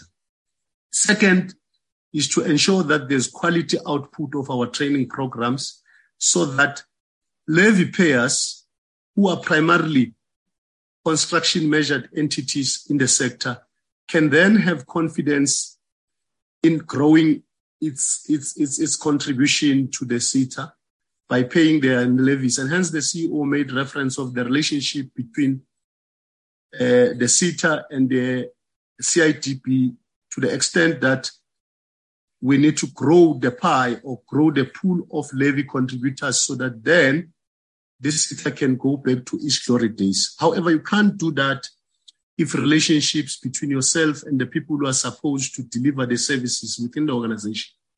And one honorable member did speak about the importance of doing what is called skills audit verification to determine your level of capacity within and ensure that you are able to carry out your mandate in accordance with your budget. One of the most difficult things that SETAs face across the landscape is the expectations for them to do more with less. And that actually does talk to your targets.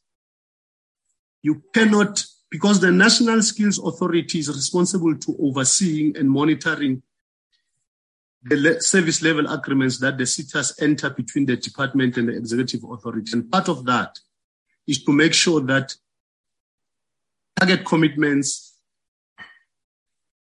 the meeting of targets is critical to those service level agreements so that SETAs don't underplan, but also don't overplan.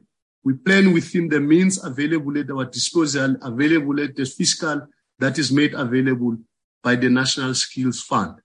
So I will then give it to CEO to deal with those matters. If there are other matters I have not noted, I'm sure colleagues would have done so. Then I'll give the other executive authorities. But let me check with Mr. Ngubane if he'd like to go first on the historical legacy issues, especially the issue of the pension fund and how it was previously handled. It is a legacy issue. It is a bone of contention in the 11-page demand by NEHAWU. It must be handled with the carefulness it deserves because it is, at the end of the day, a legal issue, a labor relations issue. And if it needs to be ventilated in those labor relation forums, we may need to go there. But first, we need to ensure that, as directed by the minister, this is attempted at an organizational level, finalized. Should there be no sufficient agreement in terms of what the way forward is, we need to find other mechanisms. But it cannot be dragging in the manner that it has and to the extent that it has now almost collapsed administration within the city. CEO, thank you, Chair. Thank you, Chair. I'm now joined from the phone. Hope I'm audible.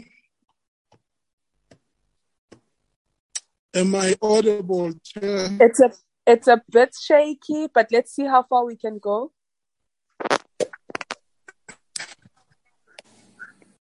Okay, thank you, Chair.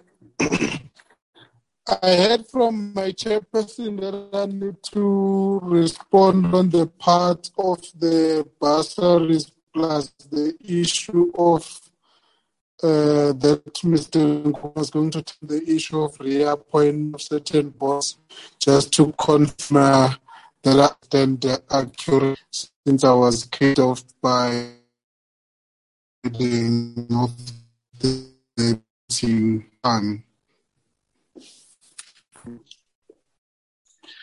Chair, and then also appointment of the board members, maybe to give an assurance that the returning board members, You're struggling a bit too much. I don't know if it's possible for you to hand over to another colleague who can assist, but it's not going as well as hoped for.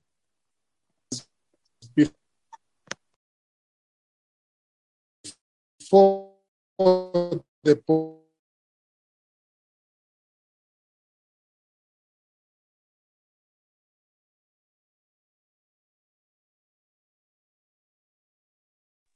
Chair, can you assist, since CEO is struggling, in guiding responses from different stakeholders, from different colleagues?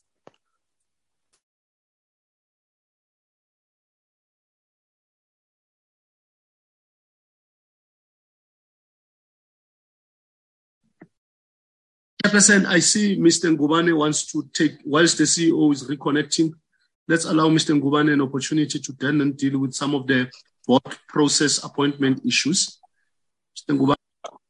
Okay, please. Can I kindly greet the chairperson of the Portfolio Committee and the Portfolio Committee members, chairperson of Construction SETA Board, the board members and the colleagues from the department. Let me apologize again on behalf of the Minister, the Deputy Minister, the DG and the DDG for Skills Development. During the beginning of the meeting, I had technological glitches, so I could not tender their apologies formally. Coming to the questions that were raised, yes, the SETA was put under administration in February 2020 due to failure to execute its fiduciary duties. That manifested through financial mismanagement, in particular the issue of payment of pension funds, which were irregularly paid. There were claims that were made by the former CEO to the Portfolio Committee on the 29th of November 2019 that she was executing the instructions from the board. On February 2020, the SETA was put under administration because there were a lot of issues, the CEO and the board, and the allegations against each other. So when the construction SETA was put under administration in February 2020, the administrator commissioned a forensic investigation to ascertain the veracity of the allegations that were raised. There was a request by the Honorable Member, Letsi, for a forensic investigation report to be shared with the Portfolio Committee. I can confirm that the forensic investigation report from the administration is available. It was shared with the chairperson of the SETA Accounting Authority for the new accounting authority to look into its content, the findings and the recommendations. The same forensic investigation report will be availed to the Portfolio Committee as requested by the Honorable Member.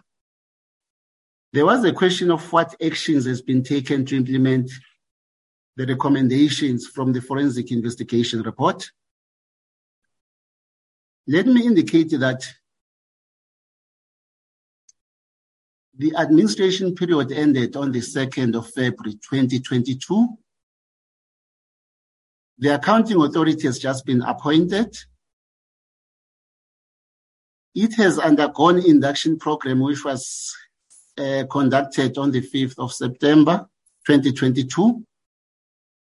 All the issues that are raised in the forensic investigation report, after this forensic investigation report been handed over to the accounting authority, the expectation is that the new accounting authority will look into the content of the report and come up with action plans to address all the issues that were raised in the forensic investigation report. But moreover, the administrator was appointed and was assigned to execute specific functions, which were articulated in the Government Gazette on his appointment. At the end of the administration period, the administrator prepared the administration closeout report, which was submitted to the department. The same administration closeout report is the document that will also be guiding the new accounting authority on the burning issues that were identified during the administration period, which were hindering or compromising the governance of this organization. The expectation is that based on the close-out report, there will also be action plans that will be developed by the accounting authority that has commenced its duties. Having the newly appointed accounting authority been inducted, we believe that they are in a better position than to begin with their responsibilities, because they have been orientated with regards to what their functions are in execution of their fiduciary responsibility, as well as the expectations from the department. So in short, the forensic investigation report, as well as the closeout report from the administration, are the documents which are a starting point for the new accounting authority that has just been appointed. Coming to the issue of the appointment of the accounting authority members, the honorable member, Honorable Letsi, indicated that he hoped those appointed meet the criteria for appointment. The appointment of the accounting authority members is regulated in terms of the Skills Development Act, Section 11, as well as the SETA Standard Constitution. The Skills Development Act clearly stipulates the eligibility criteria for the appointment of the accounting authority members. Among other things, include the criminal record checks that must be conducted to members before they are appointed. Their nationality or citizenship must be verified that the member that has been recommended is a South African citizen. They are expected to clear their interest or the conflict of interest or an indication if their appointment may have any conflict of interest. Their qualifications also needs to be verified by South African Qualifications Authority, as well as their seniority in the nominating organizations that is recommending them. So with the current 10 members that has just been appointed, the eligibility criteria has been checked, and they were all found to be meeting such eligibility criteria. On the point regarding the 3 members who are coming from the previous board being appointed in the current accounting authority, let me indicate that the appointment process was guided by the eligibility criteria which is provided in terms of the Skills Development Act 97 of 1998. The members were nominated by their constituencies within the construction sector.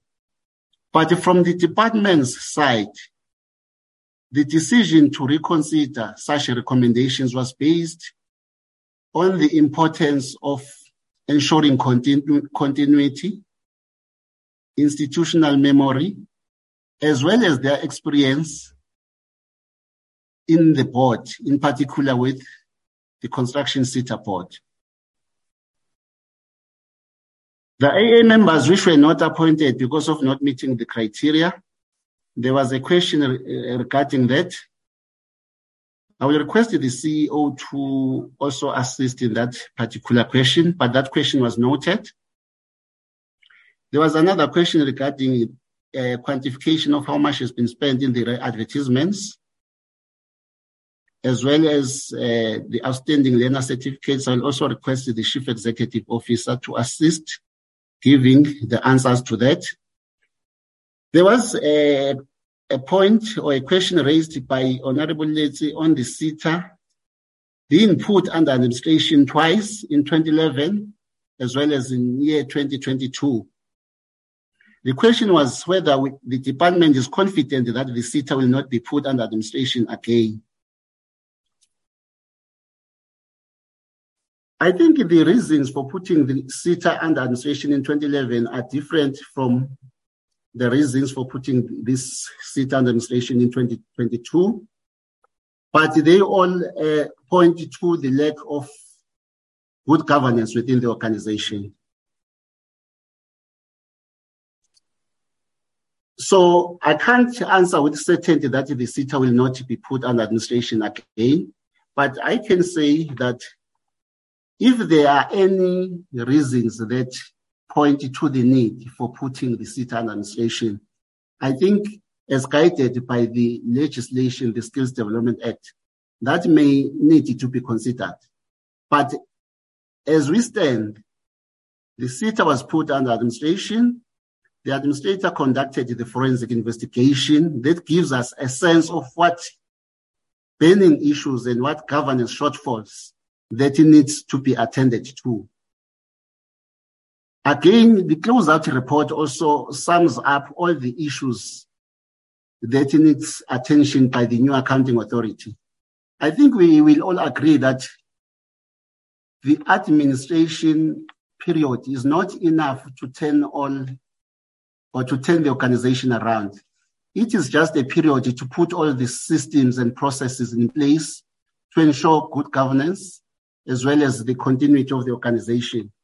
And part of the administration functions or responsibilities was to appoint the accounting authority that has just been appointed. We have confidence in the accounting authority that has just been appointed, having subjected them to an induction program on their responsibilities, and having recommended all the source documents for their reference in order to be able to understand how the SETA business works. Also appreciating their experience in conducting governance of the organizations. But we believe that there are key documents that they need to refer to in order to come up with the action plans that will assist the organization to move forward. That also covers the closeout report, as I've already said, as well as the audit action plan. Because if we look at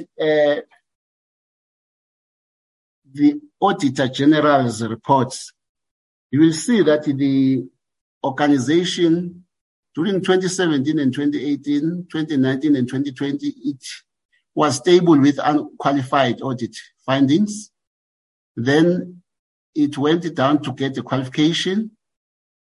During the time of it being put under administration in year 2020, it had received an unqualified audit opinion, but that unqualified audit opinion did not mean that the organization was properly governed.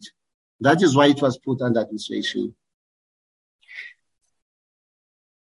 Furthermore, on whether we are confident that the SETA will not be put under administration again, so I've covered the issue of the audit action plans to address AG findings, which we expected the executive team of the SETA, as well as the accounting authority, to look closely into those and also have them discussed in every accounting authority meeting just to track progress of the audit action plans that has been developed. As the department, we have requested all the SETAs to submit audit action plans to address the AG findings, especially the SETAs that got unqualified audit opinions. Furthermore, the minister has recommended that a task team comprising the departmental officials, the SETA management team, as well as NEHAWU, be formed to look into all challenges that are facing the SETA, more especially on the issues that relates to employee or union issues, with the intention to come up with an action plan on how they will harmonize the relations within the organization. The first meeting took place on Friday last week. The task team has been given the marching orders to look into all the issues and the allegations that were raised by NEHAWU. And this coming Friday, the expectation is that the task team will meet again, hoping that the team members, including the accounting authority members, will have had a chance to peruse the content of the allegations so that we can be able to come up with action plans to address all the issues that has been raised.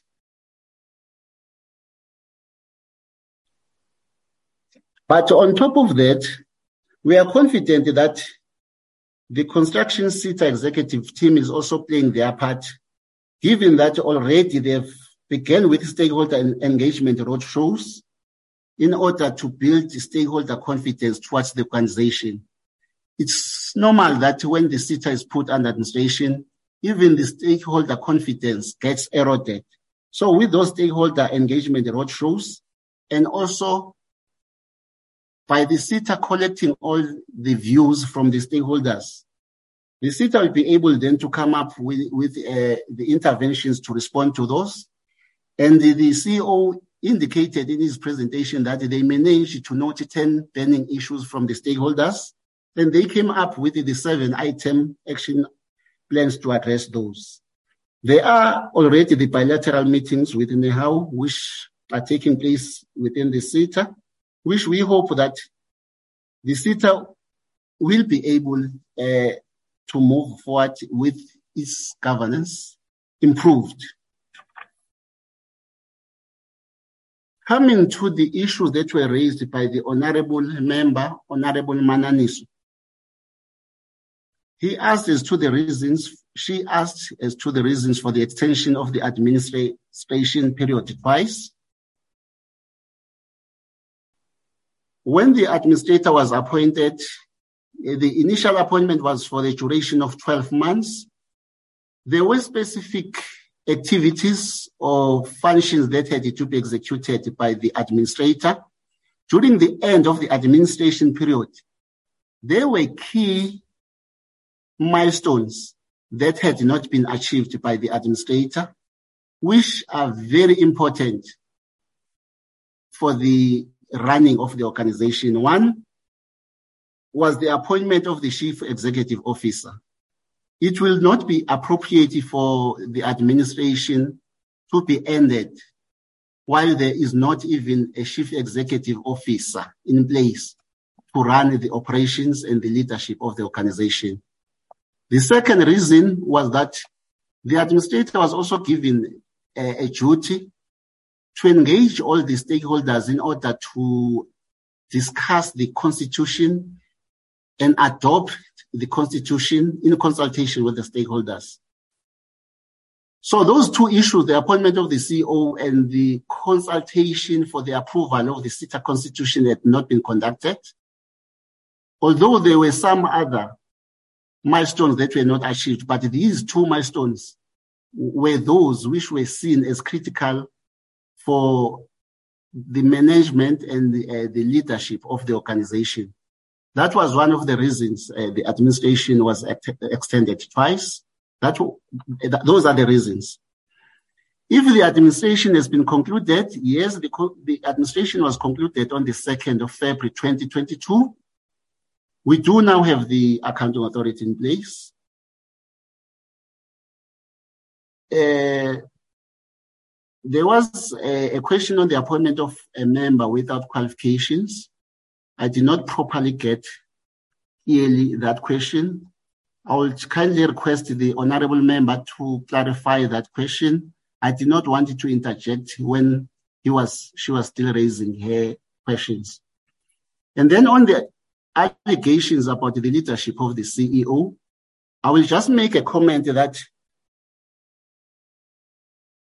when the organization is transitioning from the administration, firstly, when the organization is put under administration, there will always be uncertainties within the organization, because you find that there is even a resistance from the employees themselves. But after the administration and when the CEO was appointed, I believe that was also the same feeling from the organization.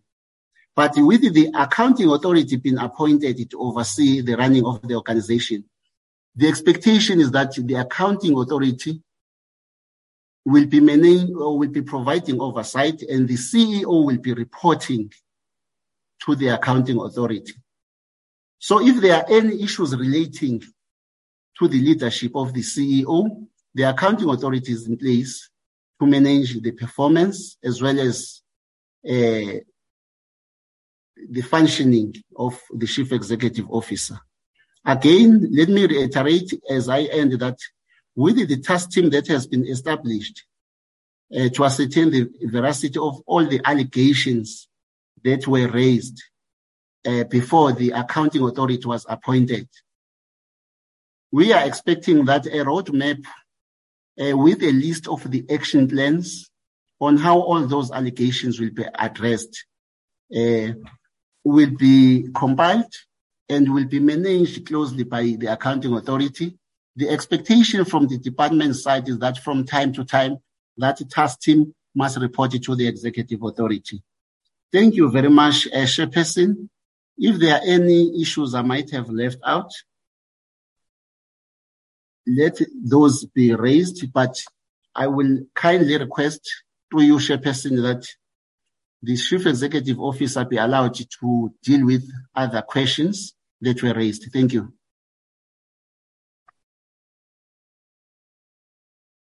Very much. Can we check if the CEO is back?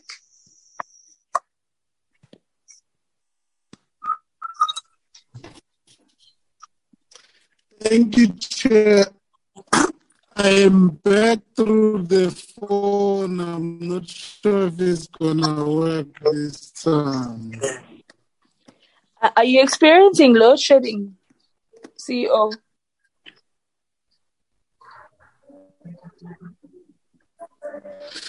Yes, I'm load shedded, and then the network is dead almost. Okay, we had hoped you may have tried to move, but it still is quite bad. Can you just give me 1 second, CEO?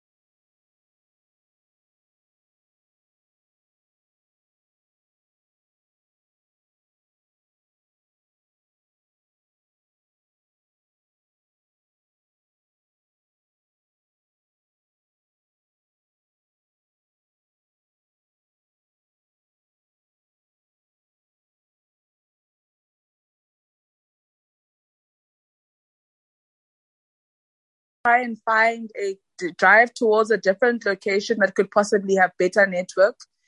And whilst we do that, I think we have received the response from Mr. Ngubane. But perhaps if there are other colleagues, other senior managers who need to respond, but I do know that we do have follow-up. There are requests for follow-up questions from members. But I also want to really plead with the CEO to try and find a way to move from his current location. I don't know, but because we can't get the CEO. No, you're right. Thanks, Chair, for your direction. I had indicated that there are some issues that some executive managers can attend to in the meantime. And can I, through your permission, request that they do so? So that whilst the CEO find his reconnect. Okay, that's fine. Can you direct as needed, Chair?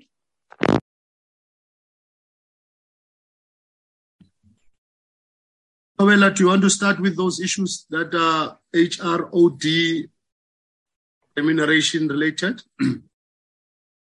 Thank you, Chairperson. Thank you, Chairperson and members of the committee, colleagues from DHET.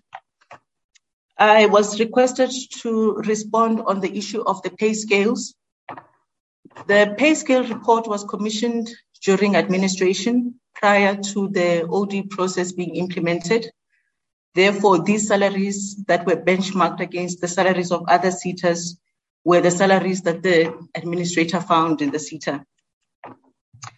Yes, we do agree that there are anomalies in the pay scales, and these anomalies, we believe, were caused by not following proper processes or a structured approach when offering salaries on new or incoming employees. So what would normally happen is that if you're appointing someone at level B3, job level B3, you would have to ensure that the salary that you are offering that incoming employee is within that salary scale or salary band.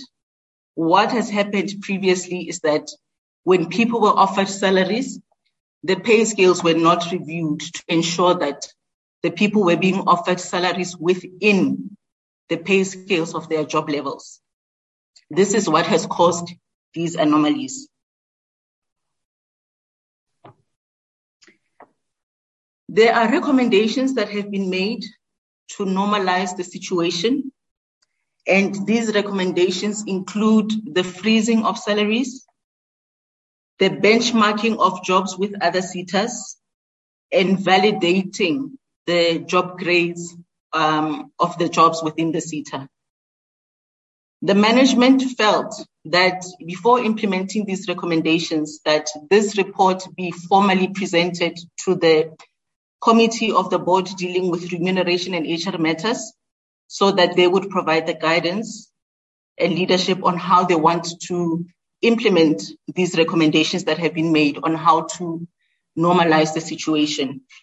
So that is how we have found ourselves at this point. It is true that there are anomalies in the pay scales. It is true that the SETA is paying significantly higher than other SETAs, but we wanted this matter to be resolved between all stakeholders, including the board. I hope that I have responded adequately to the question, but if I have not, I can return to it. Has the union raised the matter of salary disparities? Yes, it has. And this is the response of management, is that we want to allow the board to look at these issues through its remuneration and HR committee and provide leadership and guidance on how it wants to implement these recommendations that have been made with regards to normalizing the salary scales. Thank you.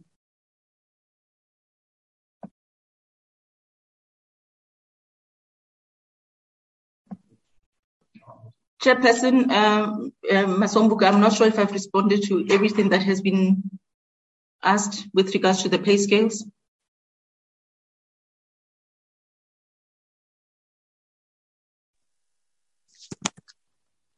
I don't know if we've also lost the chair now. Yeah, no, it's fine. Just do that so that we're able to analyze it. I don't think it augurs very well. Okay, I think the chair was trying to liaise with the CEO. Yeah, no. Sorry, Chair. I was just on the phone with the CEO trying to tell him what to do so that he gets back online quite urgently for us to be able to dispose with the issues that require his input here. There has been an issue about leadership and concerns since the appointment in September 2021. I think only the CEO can be in a position to answer and give confidence to those issues. But there has been issues, Tobela, and I don't know if the acting CFO is with you there, which was asked by the honorable member, let's say, regarding bursaries and the administration. There has been, I think the CFO should be in a position to answer this. How much have we spent on the re-advertisements? And yeah, I think Mr. Ngubane has articulated the process and the qualification criteria very well. But we need to give the committee certainty on why we have been re-advertising to the extent that we have and how much of financial implications that had. And there was an issue around, economic recovery programs and the extent to which we're able to participate in those programs to support the construction industry. And yeah, acting CFO, please attend to those. Chair, thank you very much. Okay, Chairperson, I will come in, Phumzile Yego. I'll take the questions that are relating to ETQN projects. Bursaries is part of that in the context of the operational part. Yes. Then yes, including the stipends, ne? Why should I only go including the stipends and the probity report? Yes. Okay. Thank you very much, Chair. Good morning, members, honorable members of the Portfolio Committee. I will take the questions. One of the questions I'll take first is the question on certification, where it was, are there any outstanding certificates? And what are the causes, if any? And then have we put any measures in place if there is? Chair, we do have outstanding certification, or maybe to say we are not certificating at the time that we should be after the project has been completed. There is an historic element to it that has caused this, that we are not on time. So in terms of the causes, for example, we had issues of data management, which at the beginning of the year, if we just look at the instability of SETA around staff, it has also affected a lot then in terms of us finding what kind of data, what might have happened in the past as well. So that has also delayed. So we cannot rely on them when we hear people that were raising complaints about delays. We also then had issues around because part of the certification, the last leg before you certificate is the external moderation that we do. We've also picked up then that in terms of that issue of that process is when we had picked that there were non-compliance issues on the learners that were on the system. Because the process dictates that as you register a project, you register the learners concerned, you attach certain documentation. But that was part, because we would realize then at the end that there was processes. So most of what was a backlog, when we looked at it trying to clear, we find that actually there's still work that needs to be done. The responsibility of that being shared by both the providers and ourselves, because on our side, we should have just made sure that on time, we have sorted the issues that we needed to sort. But in terms of the projects as well, there's an element of non-funded, meaning that the role we are certificating there for non-funded. We've also had a challenge that delayed the printing, in the sense that the providers or the employers that are doing the non-funded component would then show up or start interacting with us when it comes to external moderation. Then we would have to go back and start the process, because before you can moderate, we need to make sure that the learners are on the system. We've also checked that as a result of the OT process, had challenges of numbers of staff, because the staff members in the unit were reduced from the complement that they had, but the process itself is manual. Now, coming to measures, and also as I'm saying this, we've already put measures in place. So one of the measures, we've put processes and templates on the moderation process, so that as you finish the moderation process, you are then able to use the numbers of the competent learners to be ready for certification. But we've also had measures then that, because previously as well, the colleagues would then go for a moderation activity without first doing the verifications on the system if everything is okay. We've allowed system access for the colleagues across the provinces to first verify before going, so that we don't go there and only find after that there are issues. That is then clearing at least, so that when you go to certification, they can just focus on printing of certificates. We've also provided a training as well, an NQF level 4, just to make sure that the colleagues are understanding. It's a bit of a specialized space. Then we've asked HR to allow us to do a bulk training for staff members, in particular at 82 projects, so that we can then make sure. But one of the things then that after struggling with the data, I think as the staff is settling, we've managed now to be able to at least pick up from the moderations that were done in the past. So I've got resources that are constantly working to track, to say all the moderations that were done in the past. We've got a tracking tool where then the certification team is running through that to just make sure that we are certificating. At this stage, it has focused from the beginning of current year, but we've finished that part now. We are moving towards the last year, which is currently in the Q4 and Q3. So we are digging, but to some extent as well, we've allowed the colleagues from the provinces so that when in terms of their interactions, they are picking up that there's something or someone is saying they've not been certificated. So we pick that, but the reality is historically, as you go backwards, our systems do not allow us to pick that, but we've turned the corner. Also on the resourcing, we've added more resources now because for a while we still had maintained the 2 resources that we've had. We've added from other units now currently 3 more members. as well as 3 more members that are just assisting on the administration side, so that then the guys that have got rights to actually print certificates, they can focus on printing certificates and that. So those are initiatives that we've got. The other question, Chair, was on the short-term skills on the ERP, asking what is it that we are training for. For the 2021-22, all ERP were focused on the road construction that were done across provinces. For 22-23, with the engagement we've had with the minister as well as the head, we were directed then that the pathways needs to be opened in terms of what we do on RP. So we currently do learnerships, also do apprenticeships, do TVET placements, also candidacy. And most of the actual then focus areas we are looking at there, we're still focusing on road construction, plumbing, so across all the pathways, bricklaying, construction management, civil engineering. Also, then if you look at the professional level, we quantity surveyor and architects and civil technicians. These as well are being driven by what we've recorded as scarce skills in terms of our SSP. I think the other question was on the bursary.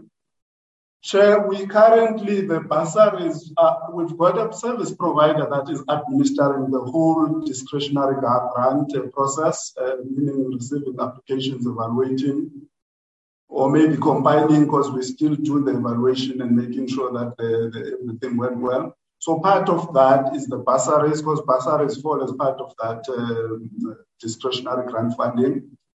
So as a result of that, they get involved in the administration, meaning in the recruitment, maybe that's the right word. The cost then from that service provider. But once then they are going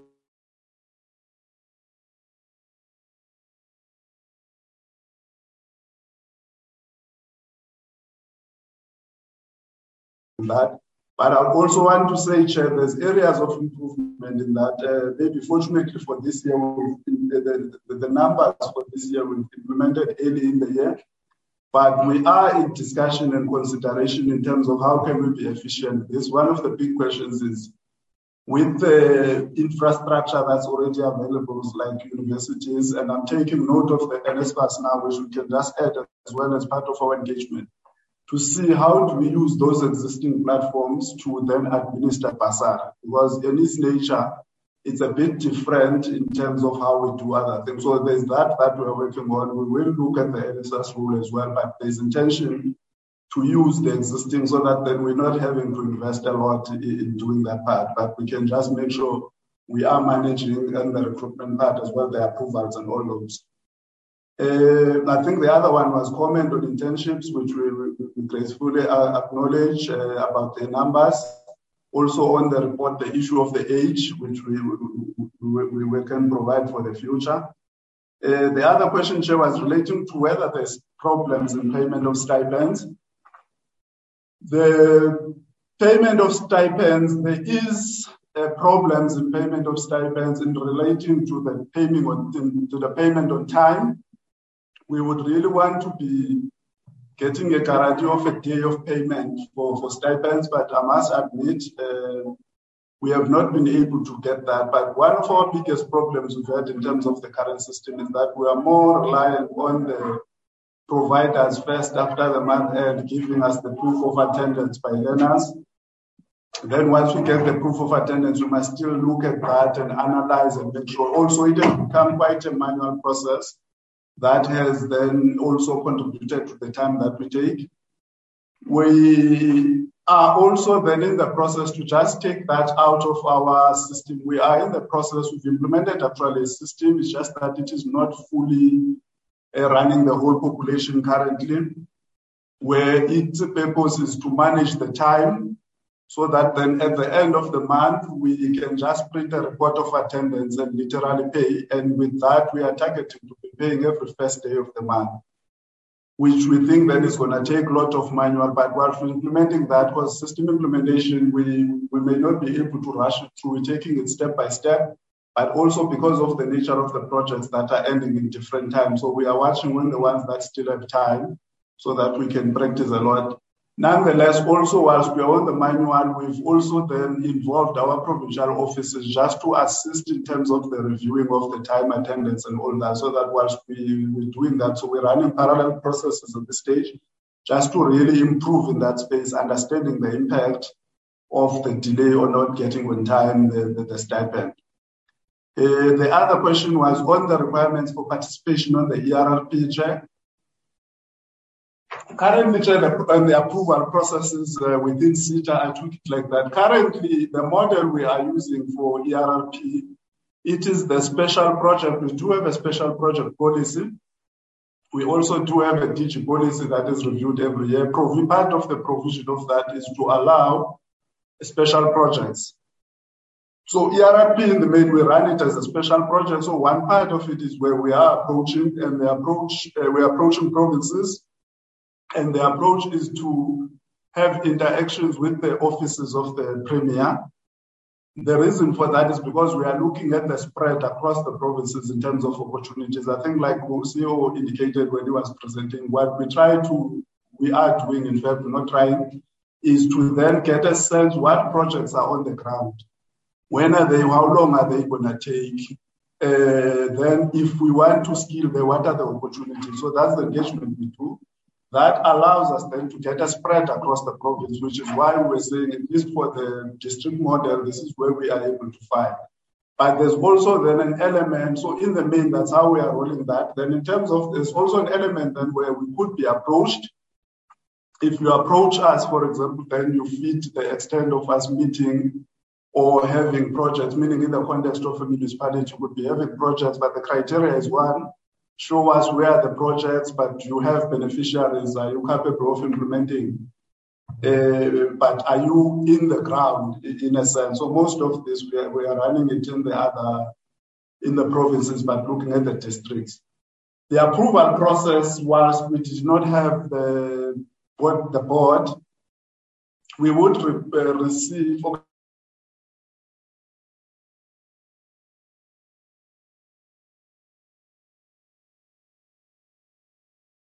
in terms of then how the process must work, what are we looking for and all that. Then that particular province will go and look and all the provinces that got across districts. And then we will evaluate that eventually. And then they'll tell the numbers that they're able to scale. We also use our provincial offices then to support that process.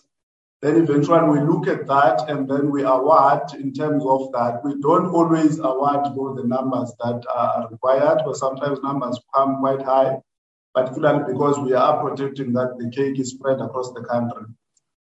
Then when that is done, then we've got a special project office that then they write the motivation from what they see, just checking that it's aligning. And then via myself as an executive, the approval was then done by the CEO. That was when we didn't have a board. Currently with the board, all the DG awards, whether special or relating from the advertised one, will be approved by the board. Chair, I think those are the questions that I wanted to respond. Thank you very much.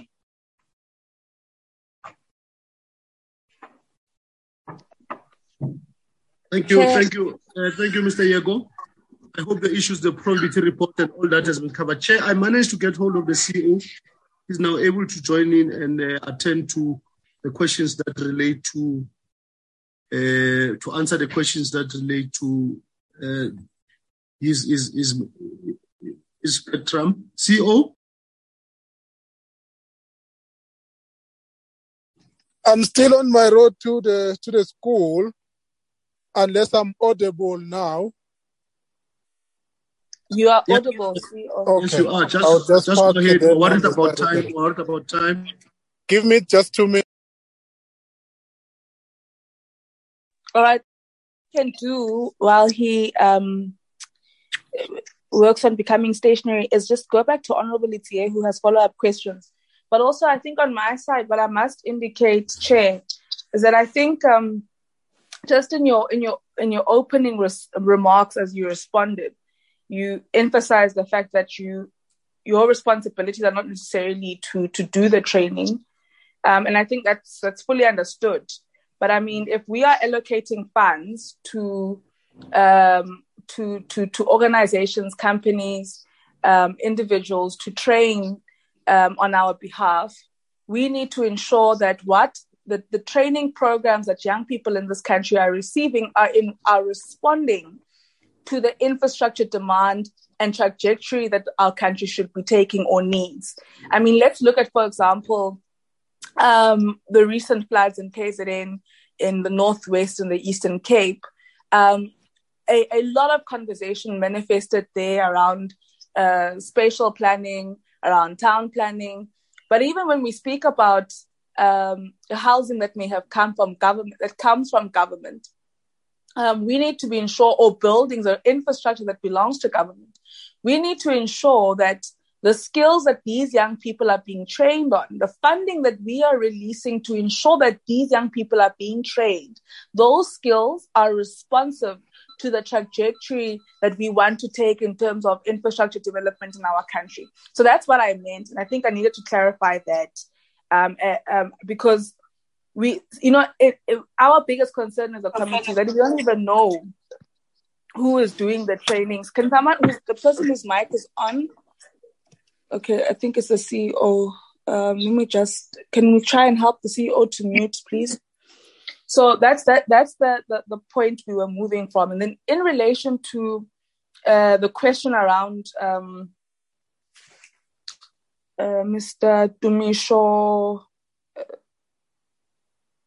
Mputi, I think there was a colleague who said they did not hear what the question was. The question that was covered mainly by Honorable Mananiso and myself was that we need to be brought into confidence that those allegations that this particular person did not have the requisite skills to hold that particular position were addressed. Was it true that he did not have those particular skills? If it's true, what was done to rectify that? And how did we even, Honorable Mananiso even takes it further to say, how did we even get to that particular point where we had someone who did not have the requisite skills in a particular position? So that is the question in relation to Mr. Dumisho Mputi. I hope we have given the CEO sufficient time to become stationary and therefore respond to the outstanding questions. Oh, sorry, before I go back to CEO, let me come back to you, Honorable Litsi, and then I'll hand over to the CEO. Thank you very much, Chairperson. I felt that I might not have been heard. Maybe it's because my video was off. So I want to maybe start with the problem with using one gadget by our colleagues in the department is that when somebody else speaks, you don't know exactly who is responding. But there was a gentleman now responding on the issues of certification issues and the stipends. Maybe let me start there. Chair one,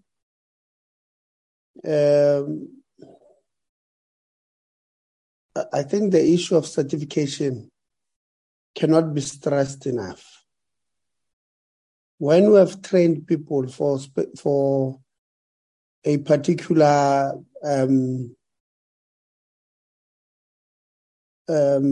skill, and we don't give them certificates, why are we spending so much money training that person? Because the logic here is that we're training you so that you go and contribute in the economy. But without certificate, that person we know they can't get employment. Whatever they can present as a skill that they have, potential employers will not take it because they don't have papers to show for it. Now, so it's extremely important that after training anybody, we certify them. according to that gentleman, and I apologize, I did not hear his name, but he was speaking on Molebogen's gadget. And if the CEO is on the phone, is on the platform now, and is able to hear, I want to suggest to them that they must go put up a plan to certify people on time. And this plan must look at those who have graduated, who were not certified, those who will graduate now at the end of the year, and put up a plan on certifying on time those who will be graduating moving forward. This thing, I don't know, we did not really have a plan to certify on time. No, that one won't help. Number two, Chair. They also speaking about that they are paying on the 1st of every month the stipends after receiving attendance registers and all of those things.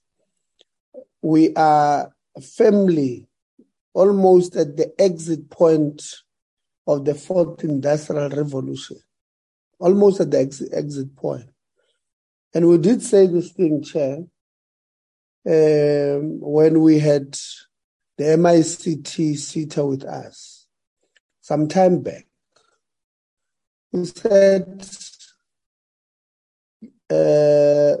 these sitters must find a way of collaborating with one another for better solutions. And we said because MICT is in the ICT space, they must find a way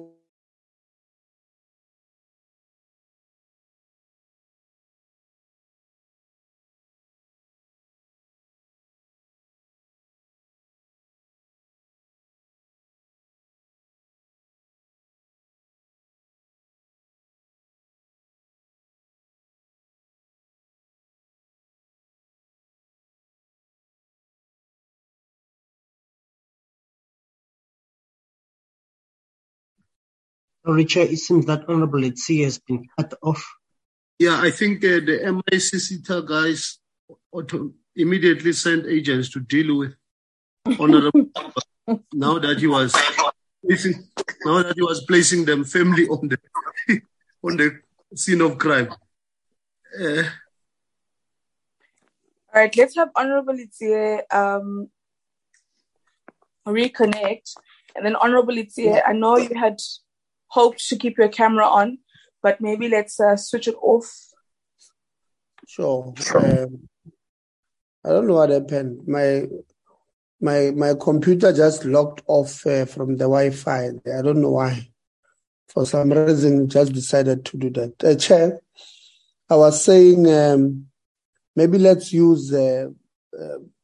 utilize each other's skills in the sector to better deal with this thing. Those things are on the market. They are not expensive. They are cheap. Let's use them to our advantage. And then to the questions that I would have asked earlier on, which Ntate Ngubane attempted to answer.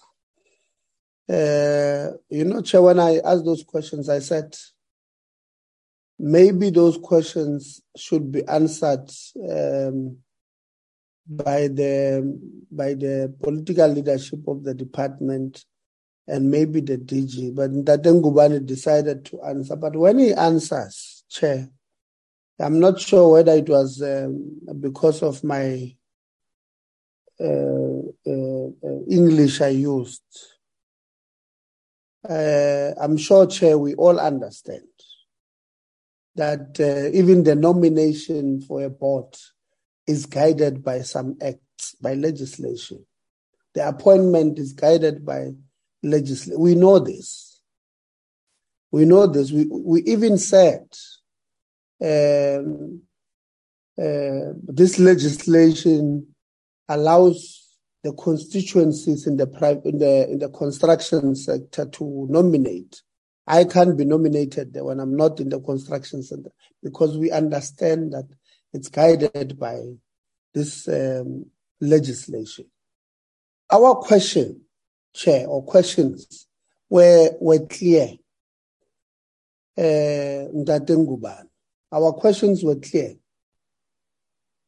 The board was put under administration, and the reason is that these board members did not exercise their fiduciary duty. They are in the board now. What is the implication of it? What are you saying? Don't tell us that they were nominated by their constituencies. So what were we trying to, when we're accusing a board member of not exercising their fiduciary duty, and then we reappoint them, and then we say, no, it's because they are nominated by their constituencies because legislation allows. What are we trying to say? So it means tomorrow I can be accused of very serious crime, but because being a member of parliament, you must be coming from a list of a political party, you must come from a constituency. That's not how it works. If there were allegations against, and this is what I was asking, and you have not answered that question. If you want to answer it. But if you can't, maybe let's leave it. Let's not, chairperson, patronize one another here and tell each other about legislation A, B, and C that says a person can be nominated and therefore they are now appointed. Let's not patronize one another. Number two, you answer this one, but you don't answer the second one where I asked the 5 who are not appointed, why? And I was very clear again, and I said, if you are saying Tebogo could not be appointed, you must say to me, Tebogo comes from constituency A in the construction industry, but we could not appoint him because there are allegation X, Y, and B against him. So when you answer that, in fact, Chair was asking this as a trick question because I wanted to check why would Ntabiseng or Nompendulo from construction A, who was on the board that was accused of failing their fiduciary duty, very serious charge, be allowed to come back. But Tebogo from construction B can't be allowed. And we don't know what are the reasons here. Are they because of the fiduciary duty? Are they because over and above that, Tebogo is now accused by this investigative report to have been doing 1, 2, 3. So where do we draw the line? Must I be pointed out by this investigative exercise only, or because for me, Chair, being accused of failing your fiduciary duty is an extremely serious offense. So I want to maybe Mtate Mabuza must not even attempt to answer this thing if he's not going to answer this one, Chair. Maybe let's defer it to the meeting that I've asked with yourselves to get with the political leadership and the DG there to try and answer this one. But So, Chair, that was where I was coming from. Now, further question, I think we must have our colleagues there on certification. They must have an action plan. They must just give us an action plan if they don't have it already. They must just give us an action plan on reaching day zero on certification. And then, Chair, we on the bargaining council, if you remember last year, or it was in 2020, maybe last year, we had a meeting, I think we were meeting with the services seat, and we said, because of these problems that persist, this SETA doing bargaining this way, that SETA bargaining that way, and all of that, maybe we need to have a central bargaining council led by the department itself, so that we don't get this thing here, salary scales that doesn't make sense. In fact, when we're saying this, Chair, where it was an afterthought, because we're saying it can't be that the services seat, I think, can't remember, I think it was the services seat, who, when they had advertised the position, I think, of CEO or senior management, I can't remember clearly, Chen, I apologize. And services SETA being the biggest SETA in terms of programs and budget.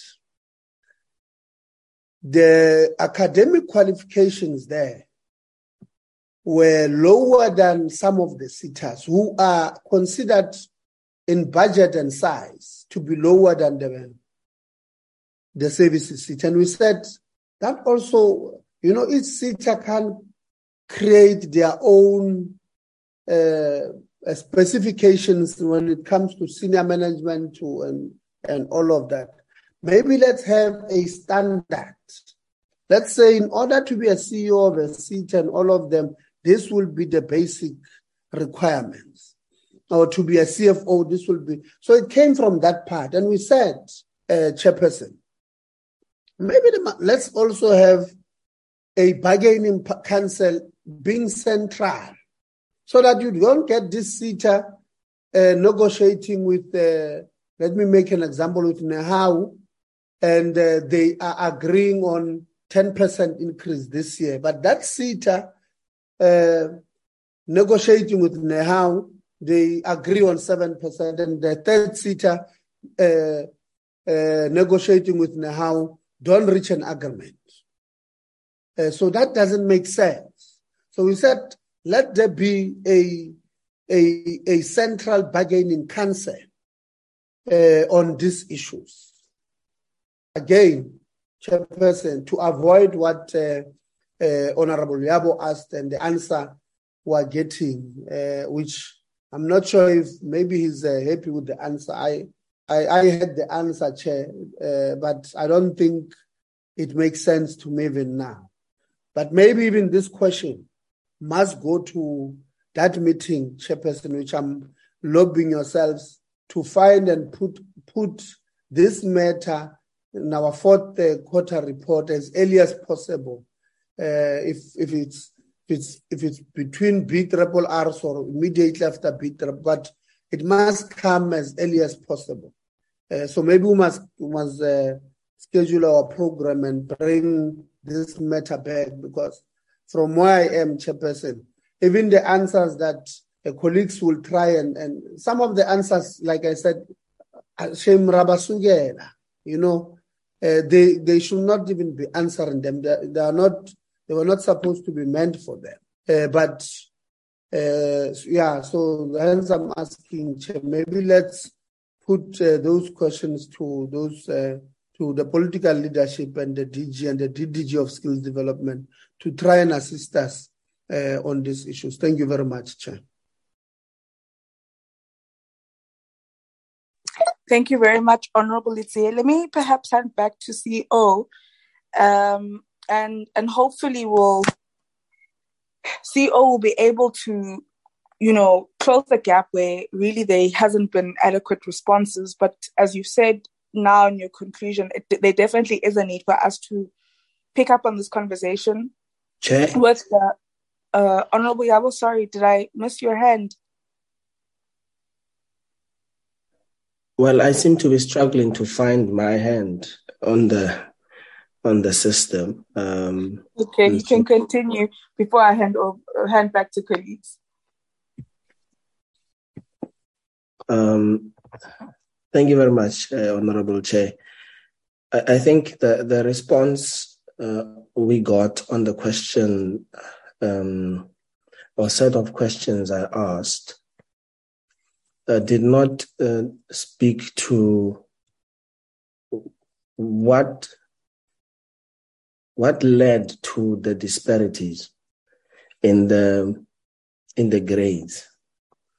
And, sitting here and I'm following Honorable Letizie's inputs, and I'm thinking about this anomaly. And it looks to me like there was probably someone who was pegged at B3, probably forwarded by some powerful personality, and they were just forced to adjust the median of the grade itself and the salary scale to accommodate this powerful person. Because any logic presented on why you would have such a disparity doesn't suffice, save for a situation where you are trying to overcompensate for someone who's either very special or very powerful. How do you get to a point where you have such disparities? And if these are legacy problems, I think the successors in title to whom we are speaking today must just say to us, honorable members, committee, these are legacy problems. We found this thing this way. We do not know what informed it, but we would probably probe and find out why it is this way. The B3 scale is higher than the C2, C3, C4 scales. The E3 scale is higher than the E4 scale. And you would suppose that on the E4 scale, this is where the chief executive officer sits, etc., etc. But the medians of those scales do not make sense. And if this is a legacy problem, perhaps we should also be furnished with whether the AG at one point or another would have picked up on the anomaly and raised it as part of its findings or on its notes to management. The response given, Chair, is not speaking to the why, and we can appreciate that we are given answers to that. The unions have raised the question on it, etc., etc. But it looks clumsy, to say the least, that perhaps there was a need to accommodate someone or some people and give them salaries that are higher than the average in the whole sector, by the way, not just in the SETA. And we cannot, as a committee, see that, spot it, and not want to have answers to the questions we are raising. And so, yes, I agree with Honorable Letizia.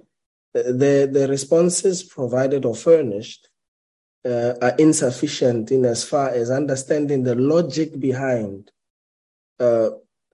such anomalous scales presented in that particular report. Thank you, Chair. Thank you very much, Honorable Yabo. Colleagues, I must also acknowledge the presence, I believe, of the AG's office. I think the only Zamahlangu I know is that from the AG's office, if I'm not mistaken, and I see they are on the platform.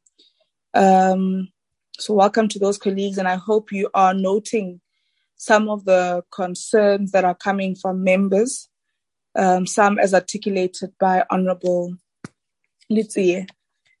And I think, Honorable Yabo. And I think as we go into the first 2 weeks of term 4 and deal with the BRRR process, some of these matters are that of which we would appreciate for the AG to give us a synopsis of their analyses of these matters.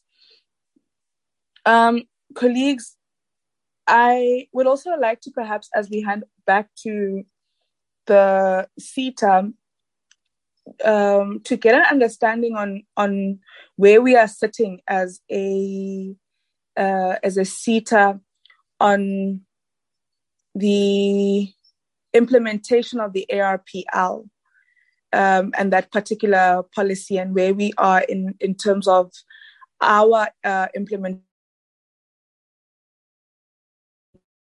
So if colleagues could give us an update on that, because I think it's something that all CETAs should be implementing by now. And then I would want to guide us by saying some of the matters that colleagues, that honorable members request to have better clarity on, maybe it will assist for us to request that those matters be submitted to us in writing, so that we can collate the information that is needed.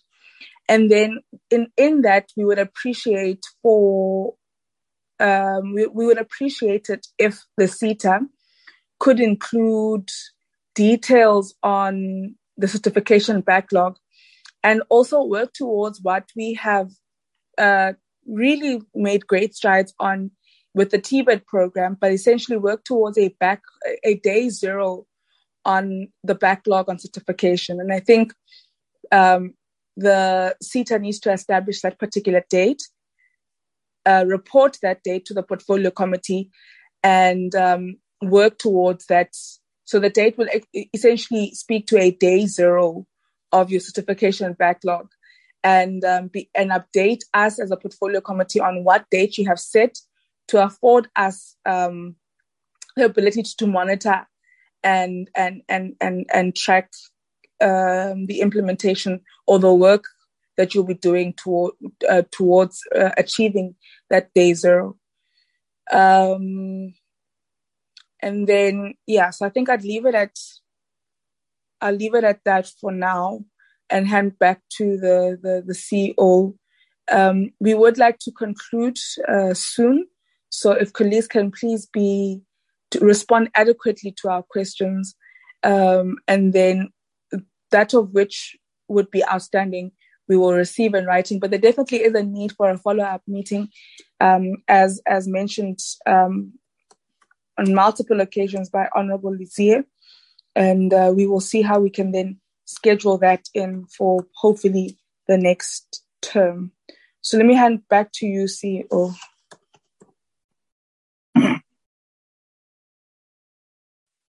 Thank you, Chair. My sincere apologies because of my load shedding issues, and I couldn't move on time.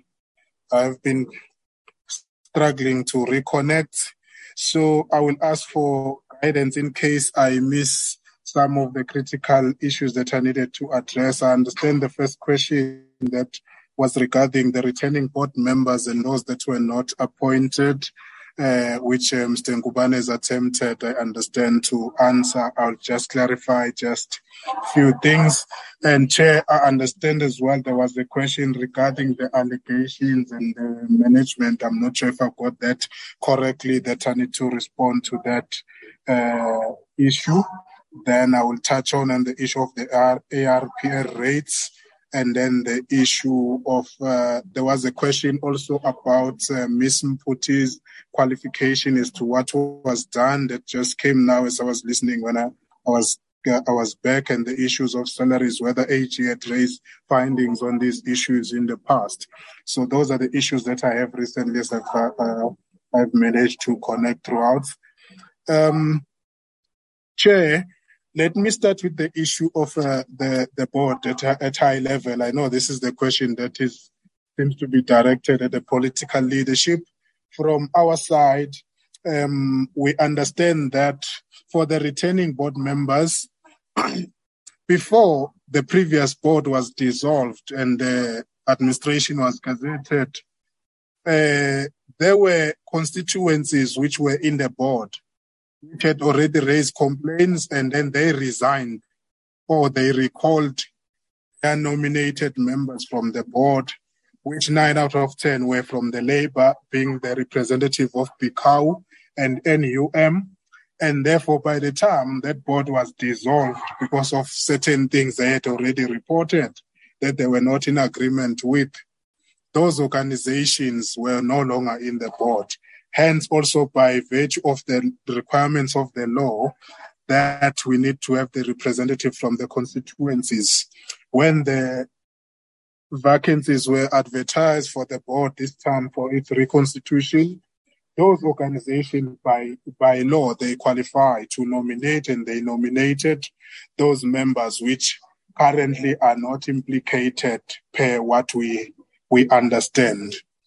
And then with regards to some of those who were nominated, it is indeed true that there are some previous members of the board that are cited in the forensic report that the minister is sitting with, having done certain things that were gross violations of regulations and laws, which potentially led to irregularities happening in the organization. We understand that it would have been risky for the minister to reappoint those with those issues, because then they will be compromised and be compromising the organization from a governance perspective. And then when it comes to nominations that are received, the SETA is receiving sufficient nominations. However, they are not compliant when it comes, because the Act is very clear that we need 6 representing organized labor, we need 6 representing organized employer, we need 1 representing government departments, and then 1 representing community or bargaining council or an NGO.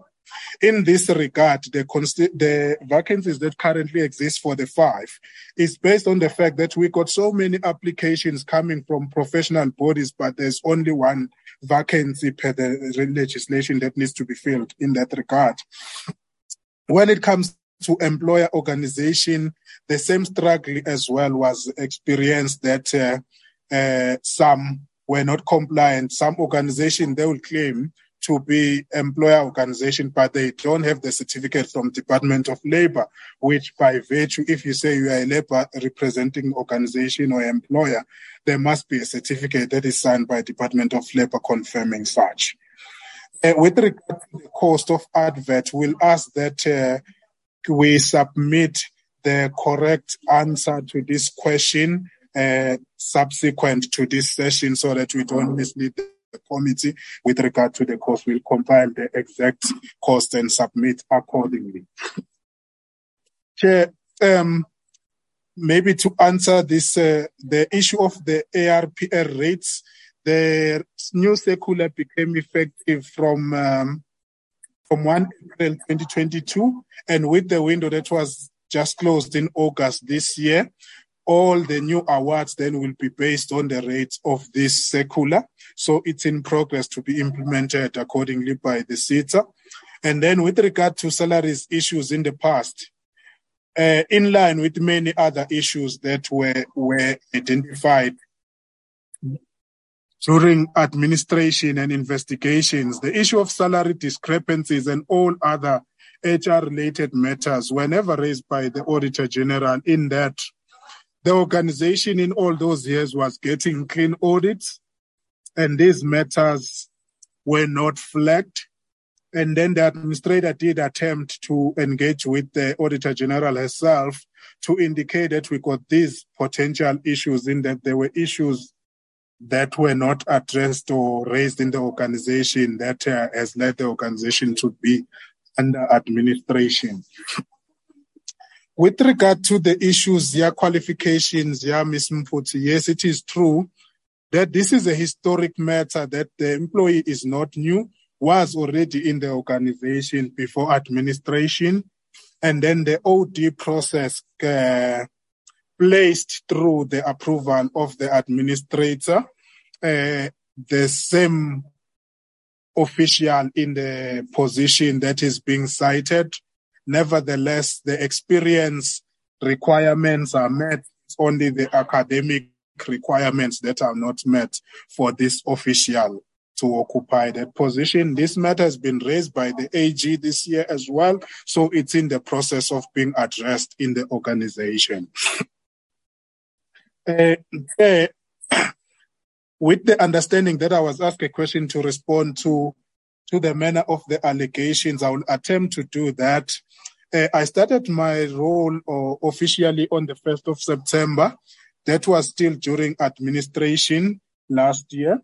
And then on my taking over that role of the CEO, I did notice certain red flag in certain processes of the organization, which at that time I wrote to the administrator, highlighting various issues of non-compliance that were red flag as what I was reviewing at the time. And then I then proposed the institution, especially on the procurement area, which most of the allegations that were raised relates to the procurement and tender processes. Most of them were already awarded. And then I instituted what is called a probity audit, which is a specific and specialized audit that looks into the audit of a procurement process to check if it's compliant with the principles of transparency, compliance, value for money, etc. And then we instituted for everything that was awarded, whether through a quotation process or a tender process, from 1st of April 2021 to 30 September at that time. And then the report was finalized in March this year, 2022, indeed confirming that there were various irregularities that had taken place in the organization before the finalization of the report. Because of the nature of certain things that had happened in certain tenders, by January, as a CEO, I cancelled certain tenders, including the security services tender, which was irregularly awarded and in a fraudulent manner. And then we had that kind of audit extended by the instruction or delegation of the Audit and Risk Committee when that report was tabled to say we now need to be looking at tenders starting from 1st of October to 30th April this year. That audit just been completed, is in the process of being tabled to management, because it was also delayed by virtue that the same processes were also being the subject of the review by AG during their regulatory audits.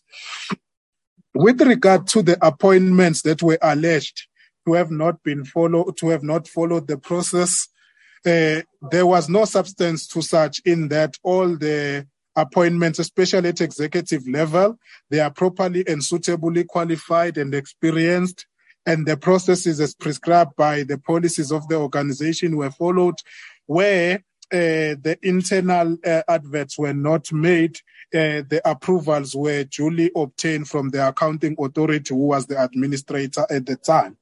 And then with regard to consultants that were appointed in the organization, where the skills audit that was undertaken during the audit indicated various weaknesses in terms of the skilling and capacity in the organization. Over and above that, after the placement through the OD of all the staff in the organization being placed into the new positions that were in the new organogram that was redesigned, there were still vacancies for critical positions as well, which then necessitated that for the organization to achieve its objectives and the strategic objectives and the mandate, and to deliver on the APP targets, it was necessary for the organization to engage some consultant in one way or the other, and those were the bases. At the moment, there's not been any employee that has been replaced by consultant, because we still got vacancies, despite that we got certain constraints when it comes to capacity. When it comes to many other matters, Chairperson, I believe they have been addressed. The issues of salary discrepancies as was outlined and explained by the executive. That process we have handed over to the newly reconstituted HR Remuneration Committee to deal with the matters of salary discrepancies and also the support for those who were placed in new position as well. That process is underway to give them the necessary support they need for them to perform effectively in their new placed roles. However, we'll still have the issues that are legacy matters that are yet to be looked into by that relevant committee, including the issue of salaries and the benefits as well, including the pension fund contribution issue, which the board has made a particular resolution with regard the way forward to resolve the matter, whether SETA will continue to contribute 100% or not. The resolution is already in place in that regard. I would believe that that is in the process of being effectively resolved, Chairperson. If I have left out any aspect, I will ask to be guided at this point in time. All right, can I check with the chair of the board if there's anything he would like to add? No, not at all, Chairperson. I wanted to, because I've realized that a lot of issues and based on Honorable Member Letsia's comments and Honorable Member Yabo's comments were that some issues may not necessarily be sufficiently disposed at this session. I wanted to check before I make my closing remarks if there's anything which my fellow board members want to add, particularly Mr. Vilakazi and Mr. Masimele. If none, I will then rely on and be indebted in your guidance, Chair, in terms of the way forward. Thank you. Sorry, Chair, just one second. So the CEO didn't check with his team if there's any matter, any of those colleagues would like to elaborate on, unless he believes he has sufficiently represented the entire management.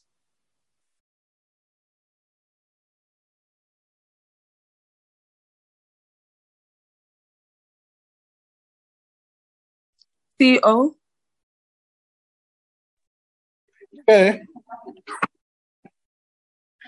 No, it seems I'm getting sense that I covered most of the issues I was supposed to cover, Chair. Okay, thank you. Thank you. All right, can the other board members that are on the platform, if you can make your inputs, please.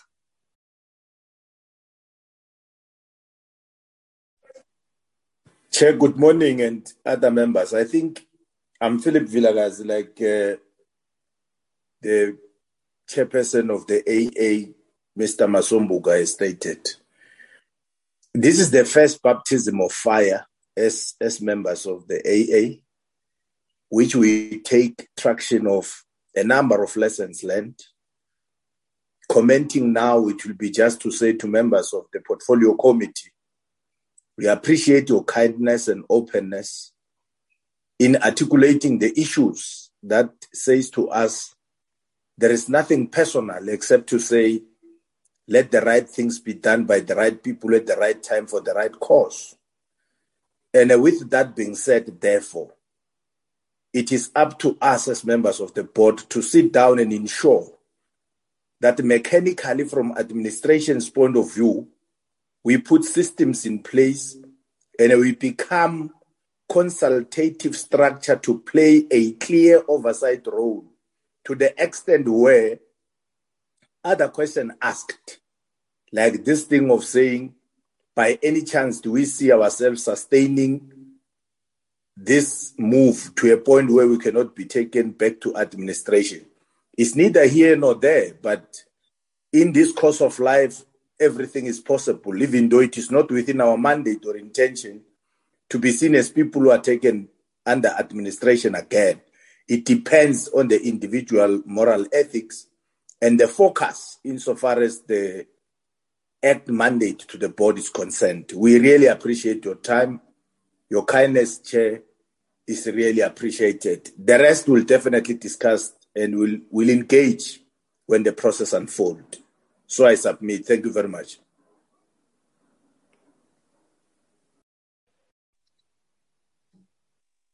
All right, Chair. Thank you very much, Chair. Maybe to throw in my input, maybe to start appreciating and thanking the honorable members from the Portfolio Committee for raising the issues that really requires our undivided attention. And I have to indicate that coming from the industry with an aerial view of the challenges we have with regard not only to skills, but to quality skills, it is really our responsibility to make sure that we really deliver on that mandate and also making sure that we collaborate with other government entities, that have the same mandate, either partially or the full mandate towards the development of skills within the construction industry. And for us, as a mammoth task, is the question that has been posed, that what is it that we are going to do to make sure that we really arrest, this, maybe for lack of a better way, this pandemic of always going into administration. It's not going to be a simple task. We will still rely on the support of this August Portfolio Committee to support us in that. And indeed, when you try to fix, something that is, and maybe to call it a dead horse, you will indeed step on other people's toes, and for that we rely on this Portfolio Committee to support us, and we endeavor, to work closely with management, to make sure that the SETA, go back to proper governance, and in particular trying to make sure that we address the challenges of the administration cost going beyond the threshold, because the money that is collected, indeed, is for the industry or for SETA to make sure that there are proper skills and quality skills within the industry. On that note, thank you very much, Chair and colleagues.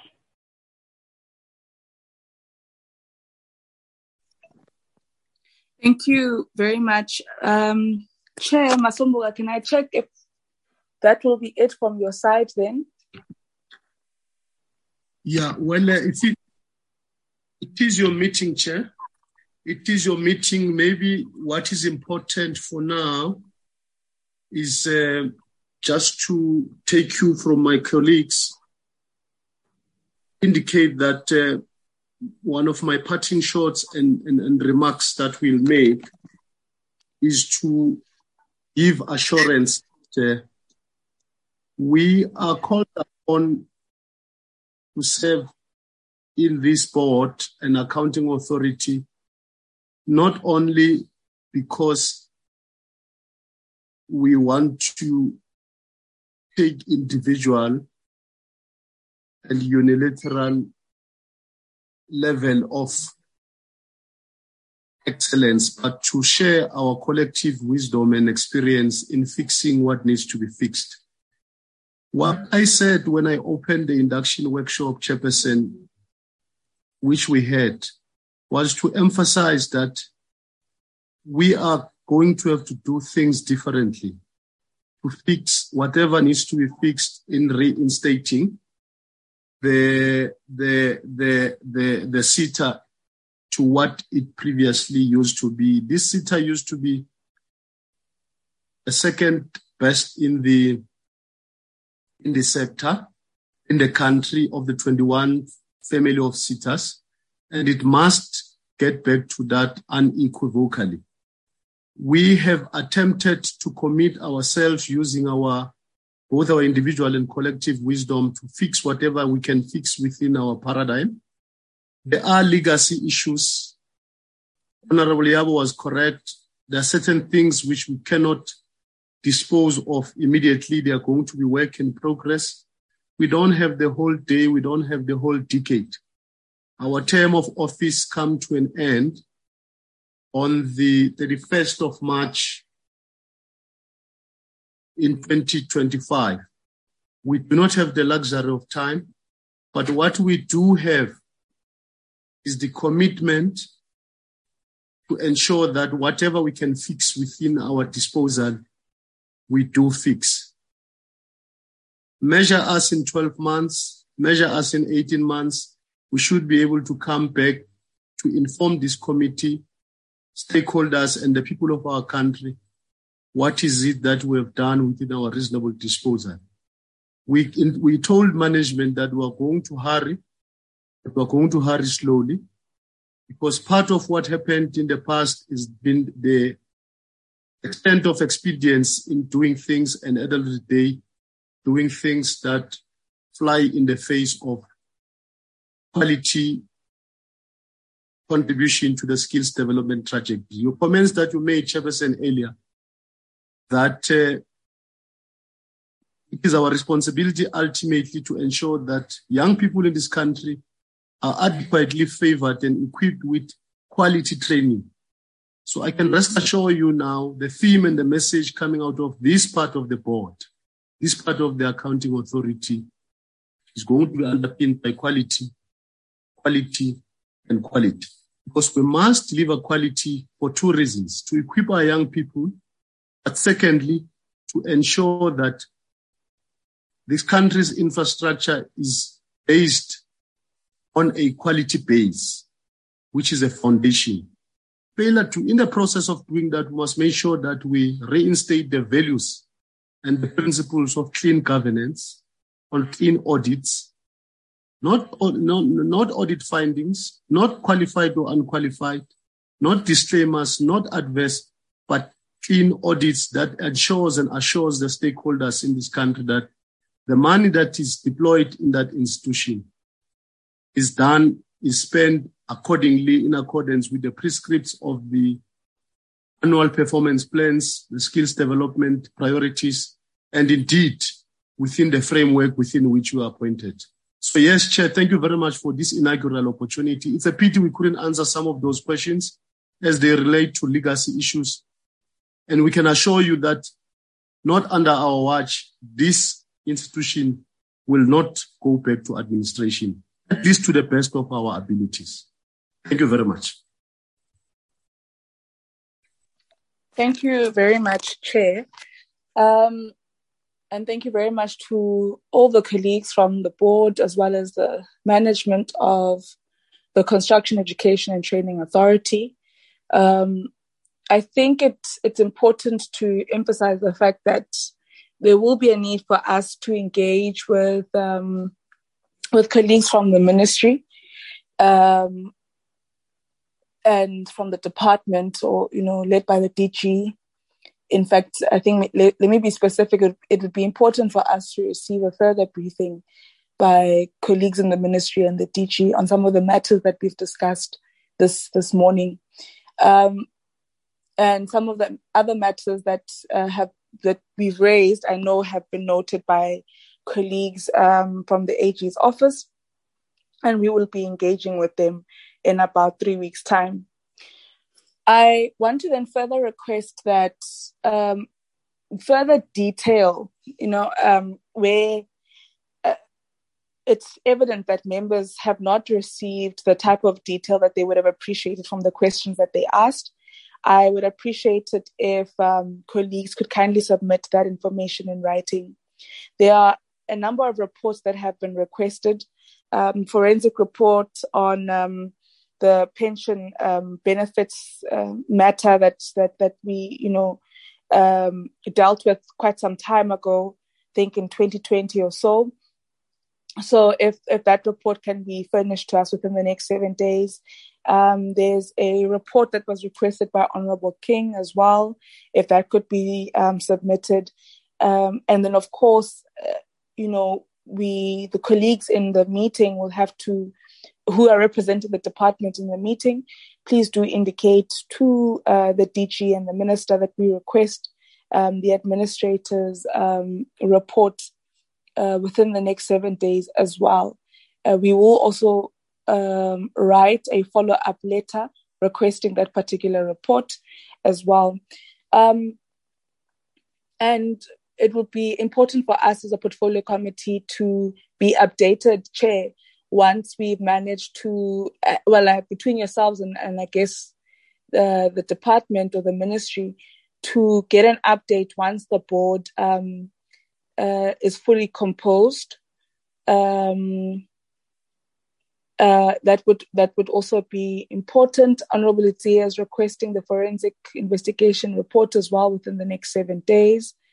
So going back to the matter around the board and the full composition of the board. So once the full complement of the board has been put together, which I think I heard should be instated within the next month or so, we would really appreciate for us to be updated in writing on those particular developments.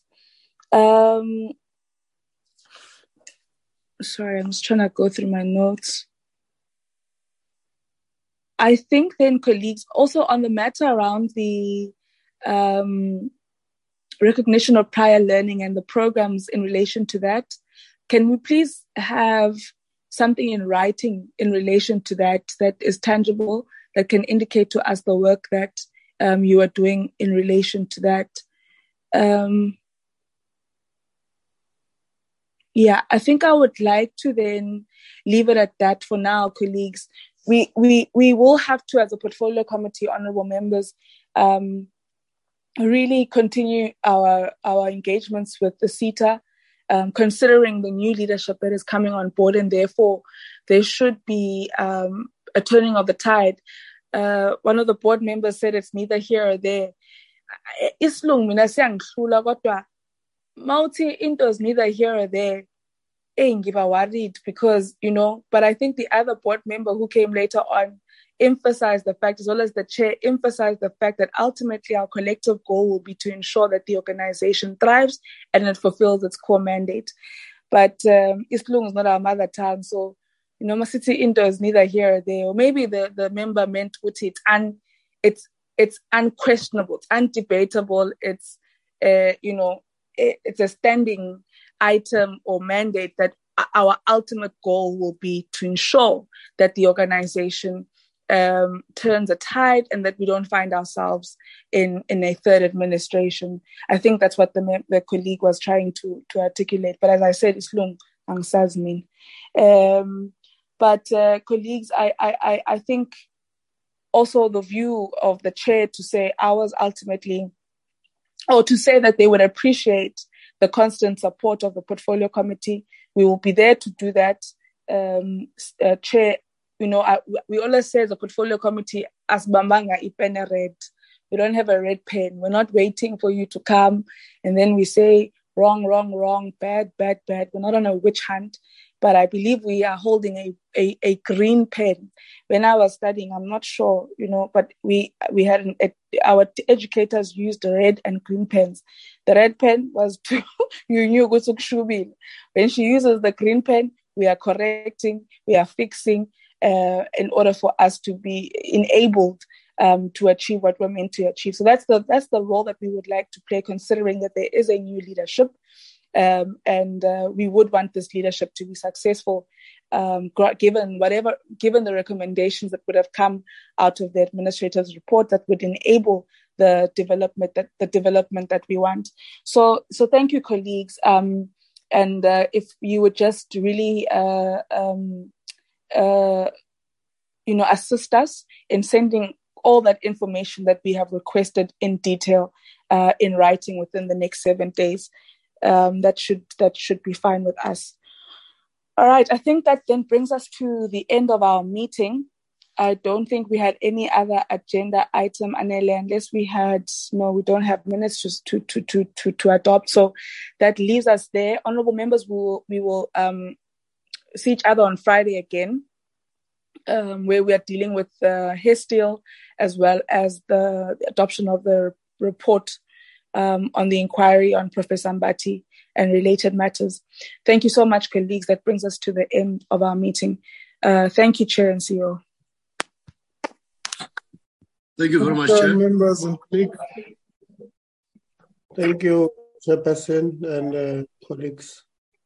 Thank you, Chair. Deputy President, Enter Philip. Dama. How are you, Deputy President? Yemona, we are baptized with fire there. I'm quickly going. I'm quickly going back to the Congress of COSATU. No, hey, DP, I see you are trending. I see you are trending there on social media for threatening the secretary of the SACP with a dismissible offense. Ziakala Kok. All right. Yeah. Thank you. No, it's okay, colleagues. Sure. Yes. Okay.